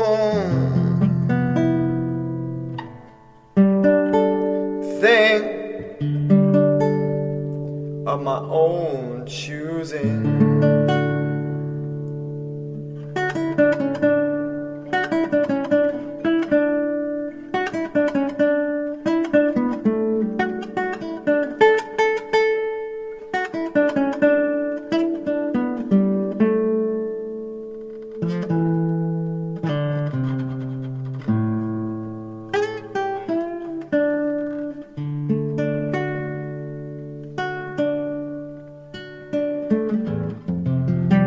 And am I more than the programming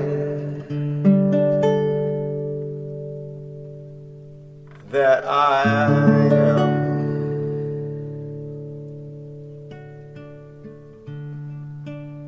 Made with now.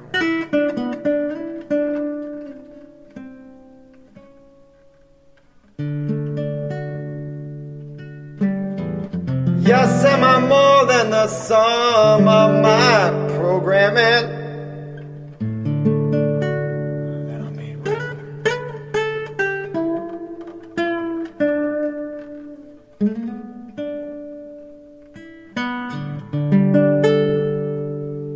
And I was born in this place and time.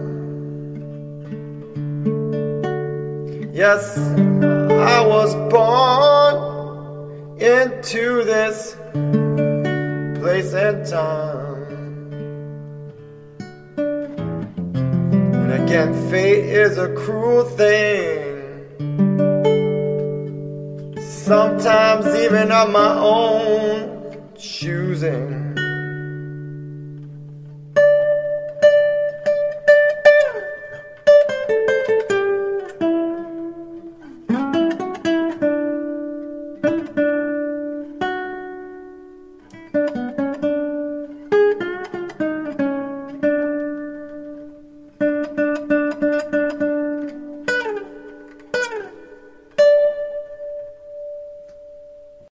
New Center 5 tonight following the movie.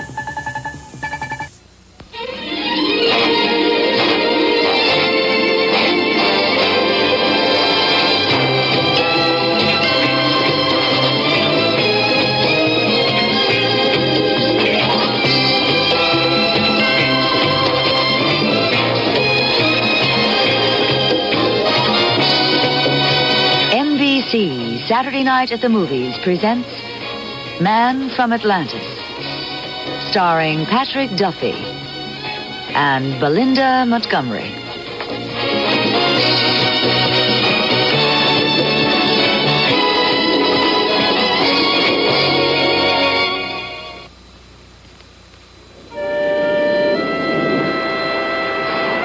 A deep ocean storm carries a strange being to shore, and he nears a death that medical science cannot stop, until a marine scientist returns him to the ocean and makes him live.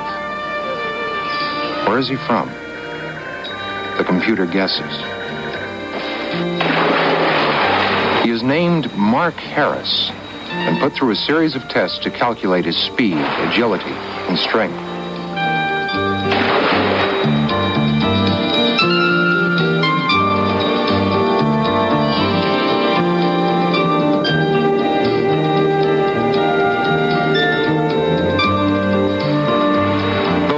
To return to his ocean existence, Mark decides to help us further our exploration of the oceans and wants to gain knowledge about his human friends.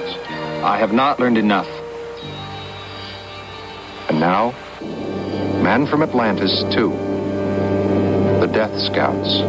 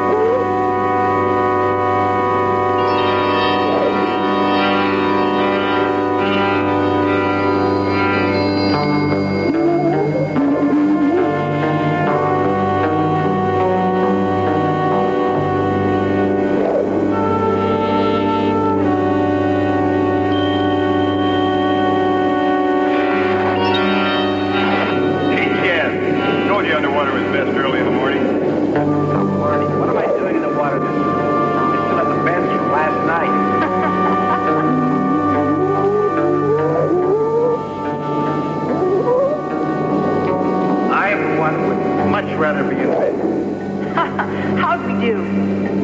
3 abalone, 2 lobsters, and a baby duck.